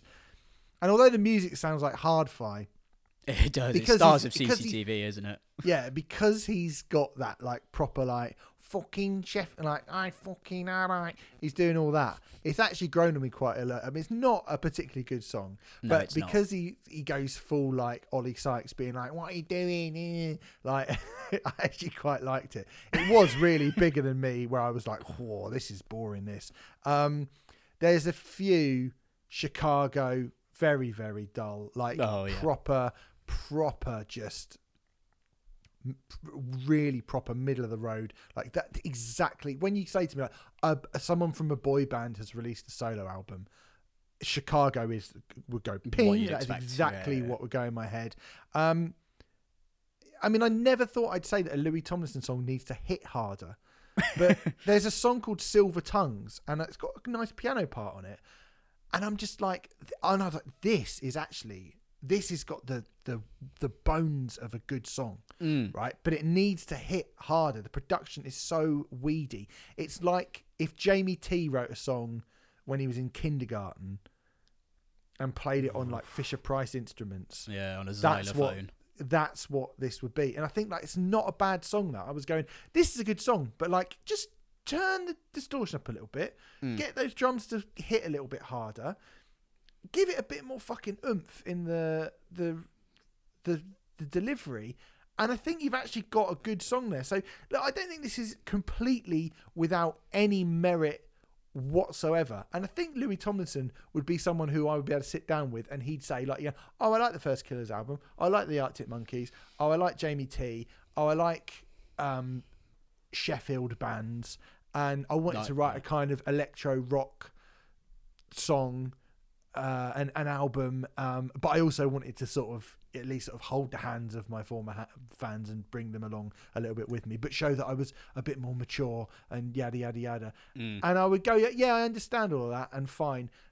And it's not a complete and utter like 1 out of 10 disaster. This No, but it's not very good. it might be like a 4 out of 10. There is one song on it I like, and it's not even because of the song itself, but more the feel of it, which is I think people. No, no. I saw that in the track list, and I was like, "You better be fucking careful, Louis. You better be fucking careful with that." Look, And it's he not a cover. wasn't, was he? Yeah, it's No. not a cover, but To it be is fair- a self-satisfied acoustic ballad with some quite cheesy choral backing in it. Yeah. As well. I don't need that. And the fact that it never builds from anything, it starts at nothing and ends at nothing plus 0.5%. It's like, well, that's basically as diametrically opposed to the dynamism of Common People by Pulp as it's possible to be. So fine, fair enough. My favourite track on it is, which I think you'll hate, Face the Music. It's got weird sort of blown out, like weirdly blown out blasts of kind of more muscular instrumentation, but they're kind of, it sounds like they've come through a blown out speaker. It is well killers. I kept expecting the chorus for Spaceman to come out, but it didn't. I don't think it's totally awful, and hence it is my favourite in that it's got a kind of kitsch end of Act 2 of a Disney Channel movie appeal to it, where I feel like Louis Tomlinson has written a song that could soundtrack Brad insisting that he take Vanessa to the prom after the big game, and it doesn't matter what his parents think about his varsity scholarship because love is love. So I quite like that one for that. So I wasn't going to bring that particular song up, but I was going to bring the producers of that song up because everything that I look at on this record, I mean, actually, they did Written All Over Your Face, which I think is quite good. But Face the Music, Chicago, Angels Fly, which is Angels Fly is probably the worst one, I think. That was the one where I was like, that was the one actually. Sorry, just a quick aside. People have a go at really big rock bands for not having an editing team and just surrounding themselves with yes men. I think whatever team Louis Tomlinson surrounded himself aren't even capable of cognizant thought, let alone just saying yes. They're like the nodding bird drinking things, I think. Well, let's name and shame the cunts then. Red Triangle, the production That's team. not a name. Oh, okay. I thought that was a person. Rick Parkhouse and George Tizard have worked with Westlife. Listen, look at this for a rap sheet. Westlife, David Guetta, James Arthur, Charlie Puth, don't know much about them, The Struts, 5 Seconds of Summer, Cheryl, Little Mix, fine. Yeah. Ruth Lorenzo, sure. The Vamps, no. The Saturdays, fine. Union J, oh my God. Fleur East, I don't know much about her, but fine. And then some people called the Lovable Rogues. They probably aren't lovable, I bet. Who were on on Britain's Got Talent. I didn't know who they were. Yeah. And apparently they worked with Green Day as well. That does not surprise me, actually. That does not surprise me. So going down to that, I'm trying to see if they've done anything which I like in any way. So about 2012, they started doing the stuff that they did. Sitting on Top of the World by Alexandra Burke. No. They've not done the Best Saturday song, but they did Scouting for Girls. They've worked with. I'm looking down. 808 by Saturdays is all right, actually. Did all the Cheryl stuff. Vamps. I mean, they've done Still Breathing by Green Day on Revolution Radio, which I don't remember that song, but God, not good at all. I'm looking down. They did Everlasting with Take That. I don't actually know that song. They've done a few of the new Westlife stuff. A Ronan Keating song as well. The Hunter. They haven't done anything. Give It All Up by Craig David. Like they've literally, they've got a massive co-production and co-writing credits that go on from 2012 to now, and nothing is good. Even when they work with the good artists like Little Mix, right? It's not even one of their well-known songs. It's like a fucking album track or whatever, and they do like about half this record. Yeah, and I just think they're a bit shit. I think they're like they are no fucking great sort of production team. No, because So- it doesn't sound very good for a lot of it. Like you'd think for an ex One Direction member, you'd think he'd have a better production. Yeah, I mean they've got like they've got like half of the songs are produced by this Red Triangle, and it just doesn't sound good. It Like, sounds do you know what I mean? bad, Louis. It sounds pretty boring, and it's a frustrating halfway, because it's like he's obviously gone, I want to make a sort of indie album, and I don't want to make it like a sort of a pop album. But it's like, well, if you made it a pop album, made it really, really poppy, you'd have to write much better songs. But if you're going to make it an indie album, if you're going to make it kind of like, say, as Arctic Monkeys indie sort of album, like, you best actually fucking, make it sort of hit production-wise with those artists. And it just doesn't do either. So yeah, it's not good, this. It's a shame, because I don't want to, like, I've just gone, we're snobs, we are. But like, and we probably sound like it by going, the guy from One Direction, his rubbish album. But then Harry's House was really good earlier this year. But so it's not like we're shitting on him because he's from One Direction. We're shitting on it because it's rubbish. It is, and it is quite rubbish. Sorry, Louis. So I bet you don't give a fuck, and I know loads of mad people are just gonna go, he's brilliant, he's the best, and then probably post like Spotify stats and stuff alongside him. But I mean, actually, I would be interested to see how many. Go on, let's have a live listeners. Count. Should we have a little look at what he gets on? So he gets, 5,137,661 monthly listeners, and out of my system has got 13,301 plays. That's like 2 minutes and 17. I mean, that is actually one of the old Red Geezer's songs, and I think that's probably one of the, like I said, it's one of my favourite ones on, the bar's not that high, but it's one of my favourite. So yeah, like, I don't mind that song. 13 million listens. When you look at old Harry Styles, I mean, as it was, it has got to be in the like hundreds of millions. Yeah, he's got 66 million plus listeners, and as it was, has like 1.5 billion. Well, a billion. Jesus Christ. It only came out this year. Fucking Watermelon Sugar has got 2 billion. Fuck me. That is a lot. That is a lot. That's a landslide, isn't it?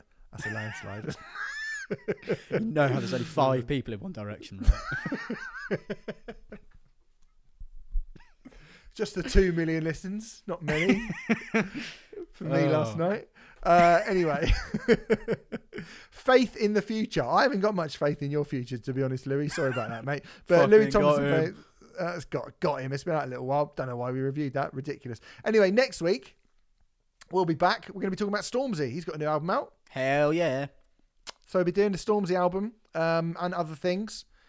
Might have a guest again. Love a guest at the moment, don't we? Oh yeah, can't get enough of them. Well, I do anyway. I don't know about Sam. Sam's a bit sarcastic. I've been enjoying it. No, I have been enjoying it. It's just a shame that Andy Cairns, a musician I really admire and respect, had to watch me squirm talking about football like a fucking moron last week. So, but there we go. I like that. I like that a lot. I'm sure you did. I'm gonna get Greg Pichato on and make you talk about how to make a souffle or something like that. Something you know nothing about. I'd be better at that than talking about. You probably would, to be fair. The World Cup. All right, sweet. Anyway, well, speaking of the World Cup, I'm going to go and watch. I don't know who's on that. It was Switzerland, Cameroon. If you're interested. Oh, the Clash of the Titans is who I missed earlier. That's very disrespectful to a very good Swiss side who won 1-0, I think. So anyway, we'll see you next week. Thanks for listening, everyone. Goodbye.